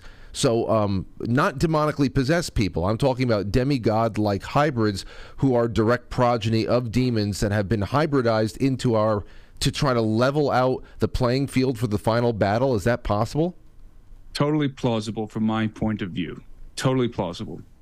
I think that in fact, that's a scenario that I've contemplated. I think I put a footnote in my book about it. It is a potential scenario. It definitely resonates with me. I don't know if it's true, but it definitely resonates with me. And I don't know that individual, but I think that is a plausible hypothesis. Well, okay. Well, then but it's just, so people will, because I've gone through this whole conversation here with you, trying to help you understand my position as it pertains to this word demon and why I don't like the word demon. But because I don't like the word demon to refer to the UFO phenomenon, don't think for 1 minute that I don't believe in demonic entities. I absolutely do. And don't think for 1 minute that I think that all these aliens are just these wonderful, peace-loving beings. Absolutely not. I think that probably the majority of the ones that we are encountering and 100% of the ones that are abducting people are absolutely demonic, in the sense that they are nefarious and they are malevolent and they have some sort of an insidious plan as it pertains to planet Earth and its human inhabitants. Well, I guess, like most things, we are going to have a front row seat, maybe not in this lifetime, but as we've done the math before, it could be in the next 100 to 200 years that we really start seeing major watershed moments in our development or our decline. But it's always great to have you on again, Timothy. I'm glad that we were able to do this. I'm glad we were able to move it up and get more time together. So enjoy your trip. And if there's anything else you want to leave people with before we go, I'll direct them all at timothyalberino.com. Yeah, it's always a pleasure to be on with you, Frank, always. And people can just look me up on social media, at Timothy Alberino, and YouTube. I'm sort of trying to publish more content on YouTube, so and my website, obviously. So thanks a lot for having me on. Yes, okay. Be safe in your travels. Thank you, sir. Later. All right, ladies and gentlemen, so wanted to sift through that. Hell. Matt, are you any more or less convinced about our spot in the order of things? No, but I mean, I concur with...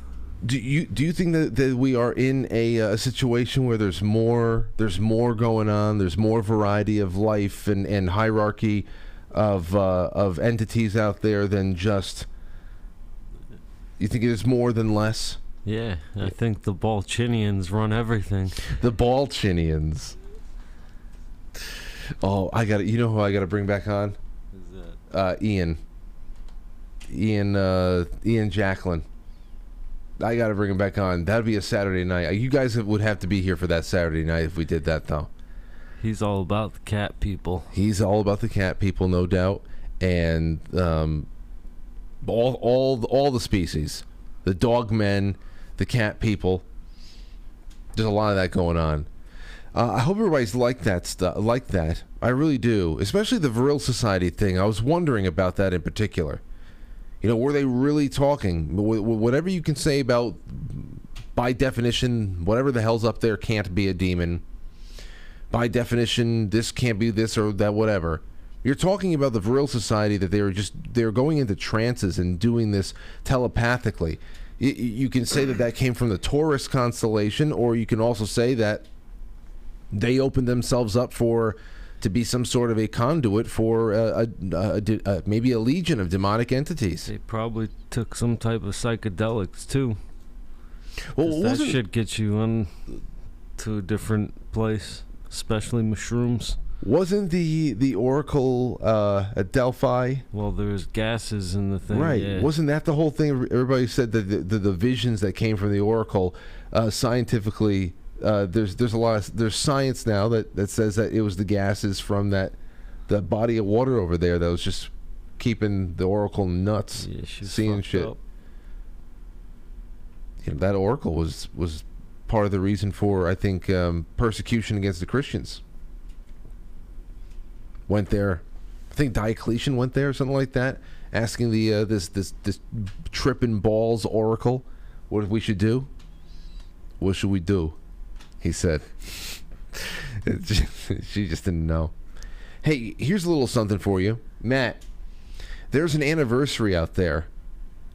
This is it. Frank, you're such a large part of our day. Will you please help celebrate my 10-year anniversary to the wonderful Erica Barrica? Now, here's the thing. His name is Mark. Mark wants you to congratulate Erica on a decade of putting up with Mark. They love the way that you say decade and again.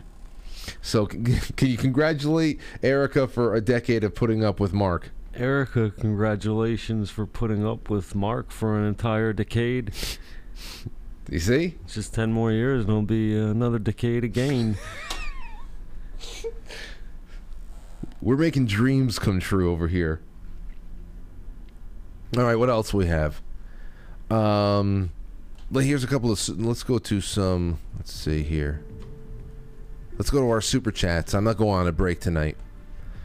No time for that. Shotzi says, quite frankly, Fridays are the best. Yes, I know it was a little bit of a deeper dive for Friday, but I had to relocate Timothy Alberino, and I was thinking of other nights that I can put him on. I said, you know what? Matt likes listening. I know Matt didn't say much, but he was sitting back and he was vibing with that. I would have only had like 2 questions that whole time, but I like to listen to Tim. You should have.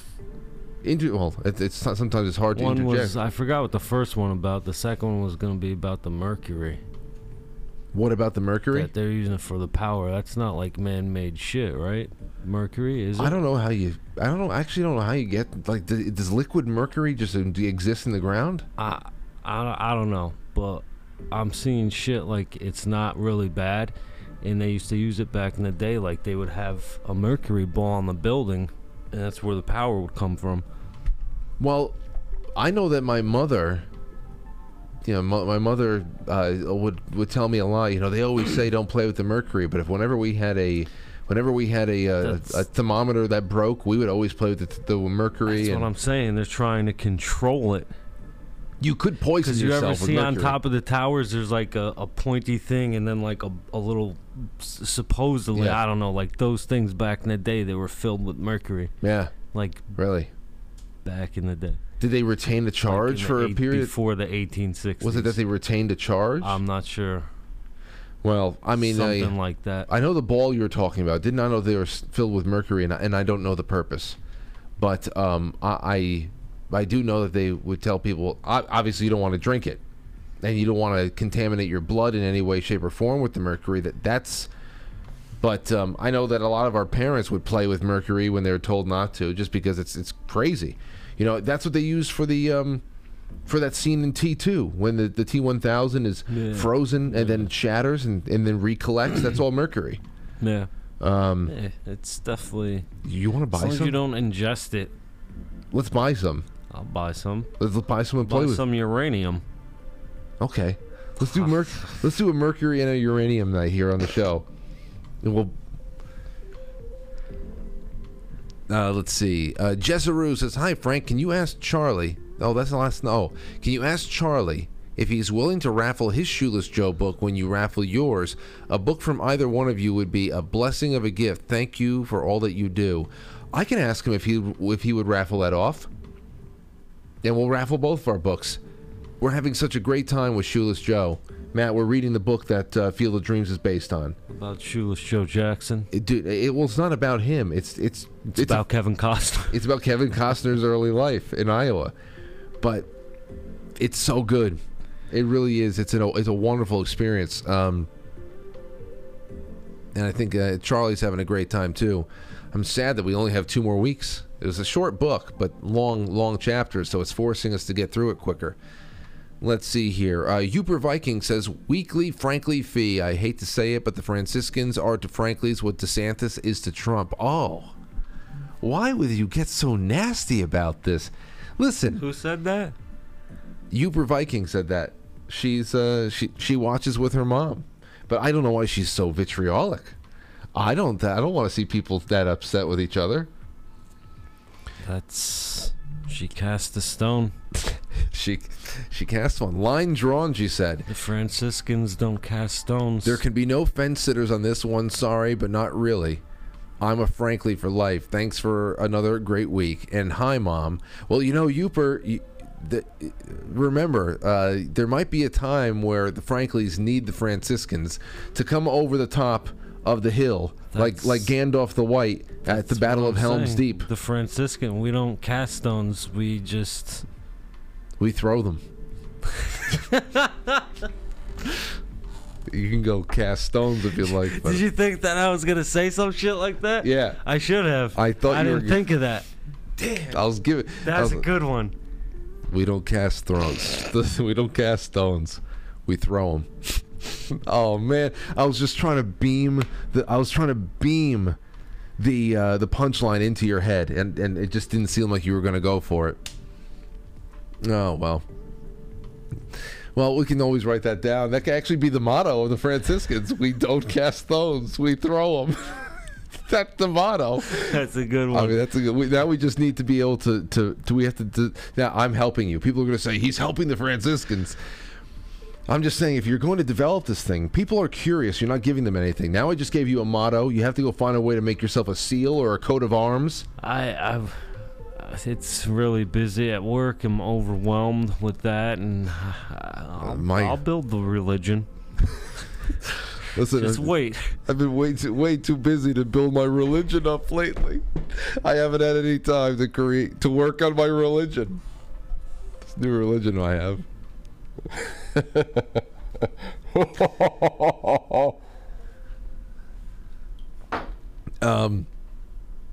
Fredo Awakening says, cheers, gents. Hoping my nomination for Badass of the Night gets some sort of runner-up status tonight. St. Matthew of the Franciscans should be recognized. Oh, yes, he said you should be a badass. Oh, we have to do a badass together, though. 07J Dog. I have videos of me, like, fucking manhandling raccoons and shit. I don't have them. I have one where a cop's filming it for me, and he ran away like a little girl. Oh, I remember that. I remember that story. It was rabid, and I grabbed it and I threw it in the cage. He's like, "You're like that guy, the Turtle Man." Who? You remember Turtle Man? No. He used to have that show. He used to trap all the animals with his hands. Wow. Well, I had gloves on. I don't remember. Whatever. Well, 07JDog28 says, thank you all. Thank you, J-Dog. It's great to have you there. J-Dog says, to my wife, Sharon, I love you. Wow. Love is in the air tonight. Congratulations, Sharon. I wish I was being loved down by J-Dog right now. SCJ151 says, have a great weekend, Frank. Wish it was more. I know. I wish that the weekend was more than it is, too. Oh, as far as your money goes, that is so generous. Never, ever apologize for giving what you think is too little. The fact that you sent a token like that and a pledge is so flattering. So thank you for that. But I do wish that the weekend was more. I wish we had like a long holiday weekend coming up, because they've been way too short for me to have any kind of real mental rejuvenation. We need another one of those holidays. That's why I've worked in a couple of summer Fridays for me in July. Just taking a couple of summer Fridays. Let's see. What else do we have over here? Matt, you ever take summer Fridays? What's that? I don't know about that, but I did do some summer stock. I do some summer stock. Why don't you tell us about your summer stock? He's very proud of his summer stock. I did some summer stock. Costco Law School said Bagoas was a tranny who banged Darius III and Alexander the Great. Nothing is new. Did you know about Bagoas? No. Ancient tranny. 07 J-Dog. That's not that. Says Big up the skeleton. I said again, great show for our 33rd anniversary. Love you all. Love my wife and 3 kids. Happy anniversary, Sharon. Love you. It's their anniversary. How splendid. 2 anniversaries? No, one anniversary. It's their 33rd. Well, then the other people say they had a 10-year anniversary. Oh yes. Erica, Barrica, and Mark. Yeah. Yes. So yeah, two separate anniversaries. This one is 33 years. Jeez. Yeah, I know. Cave Toad says, how's the new video card working out, Frank? I haven't put it in yet. It's sitting right over there. I'm going to need a little help for that. I don't want to touch anything and screw anything up, so I'm really going to wait until I get step-by-step help, and then I'll have known how to do it after that. Porpoiseful, thank you. Cave Toad again says, an alien for the discussion tonight. Happy Friday, Frank, Timothy, and Matt. Thank you so much. Thank you, Robert Sarns, to River Pike, to Boys Blanc, to Okie7. Thank you, Okie. River Pike again. Cave Toad, if Timothy is still on when you read this, ask him. No, I'm sorry. Ask him what? Ask him if he's familiar with Metallic Man. He definitely is. Do you know what Metallic Man is? Yeah, it's this guy. He's metallic and he gets stuck to magnets and shit. He's got a history of just getting stuck to magnetic things. He always has a knack for finding these giant fucking industrial magnets. What a loser. Yeah. Thank you, Cave Toad, again. Cave Toad says, hey, how's it? Also, promote the forums. Yes, you're right. Please, everybody, go to the forums on quitefrankly.tv. Register for the forums. Put one of your own threads up there. Add to somebody else's. Be a part of the show's production sphere. That's really what it is. The sphere of influence. Because we draw a lot from those forums, and we're going to have a lot more to do over the summer. There's a couple of those threads that are ripe for shows now. I have to do Matt's thread that I did not put up yet about have you ever lost to somebody who cheated? Have you ever been rooked of an opportunity because of something where like truly you were sabotaged by somebody and it was something you earned was taken? That was Matt's topic, and I think that'll yield some good results. Secret Weapon, thank you. Michael BKNY says, great segment. I was probed 3 times when I did tabs. There you go. Cave Toad says this show deserves 5 digits for pills. Well, 5 digits, that would make my heart stop. Thank you so much, Cave Toad. Posey for Hope says mercury used for filling teeth before the 90s, I believe. Yeah. I thought that was silver. Bro, they put the mercury in the thermometer and it rises, right? Because of heat. So it definitely can do something. It responds to energy. Definitely. I mean, heat, flame. That's a form of energy. It's the chemical reaction is definitely interesting. So we should start buying all the mercury we fucking can, bro, so we can leave Earth. You think that's what it is? What will we put it into? Think that we're getting out there? We'll make a fucking UFO.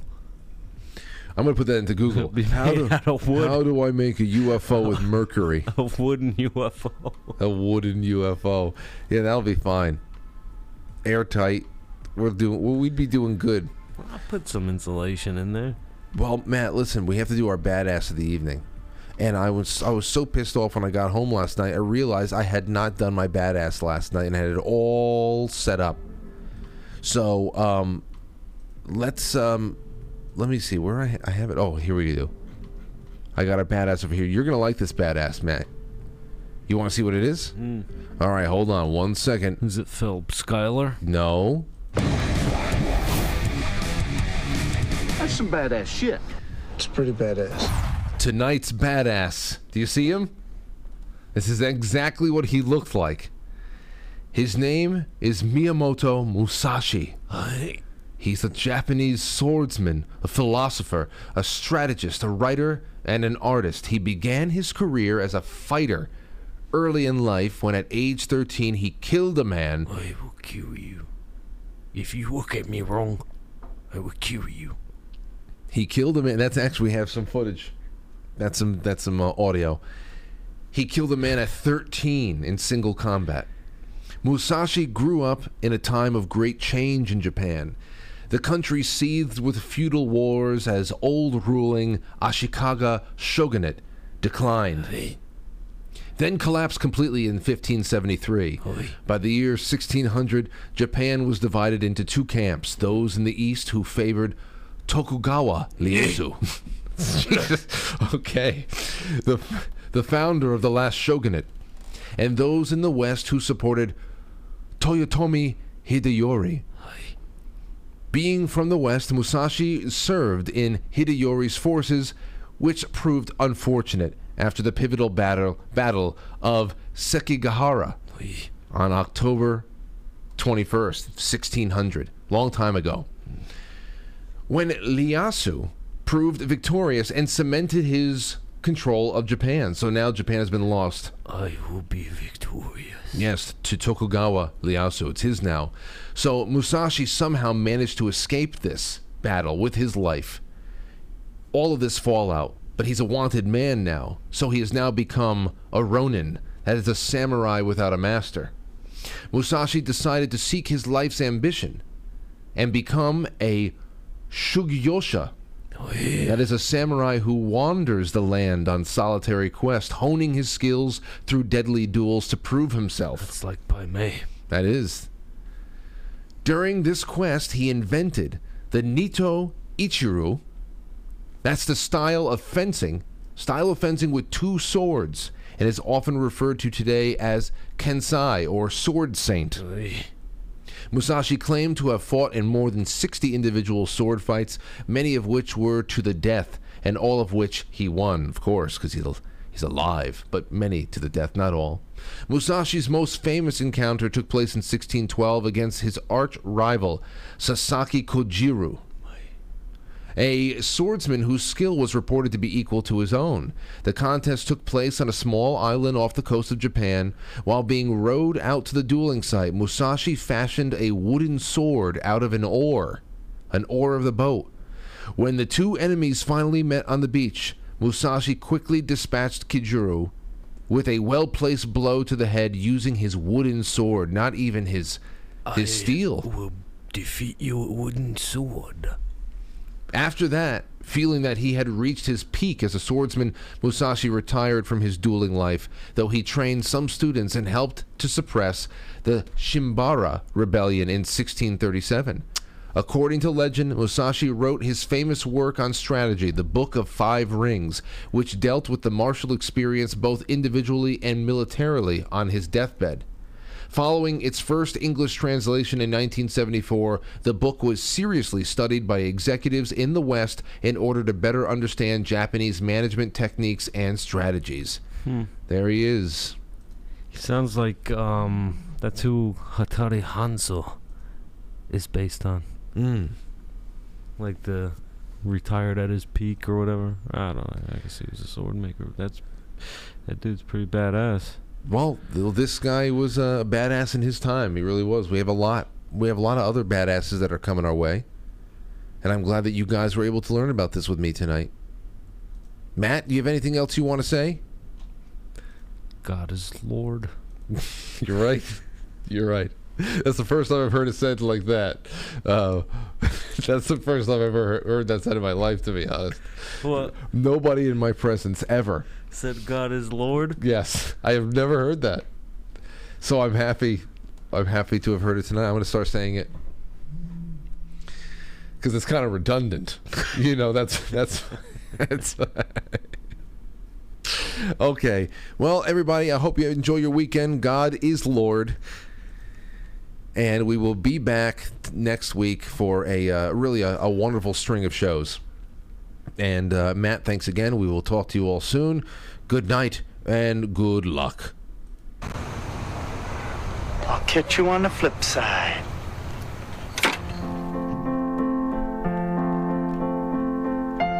Quite Frankly is filmed before a live studio audience, and now our beautiful, beautiful super chatters, starting with Shotzi, Jezaru, and Uper Viking.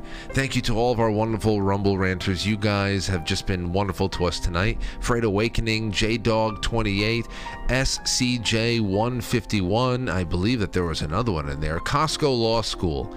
Enjoy your weekends, guys and gals.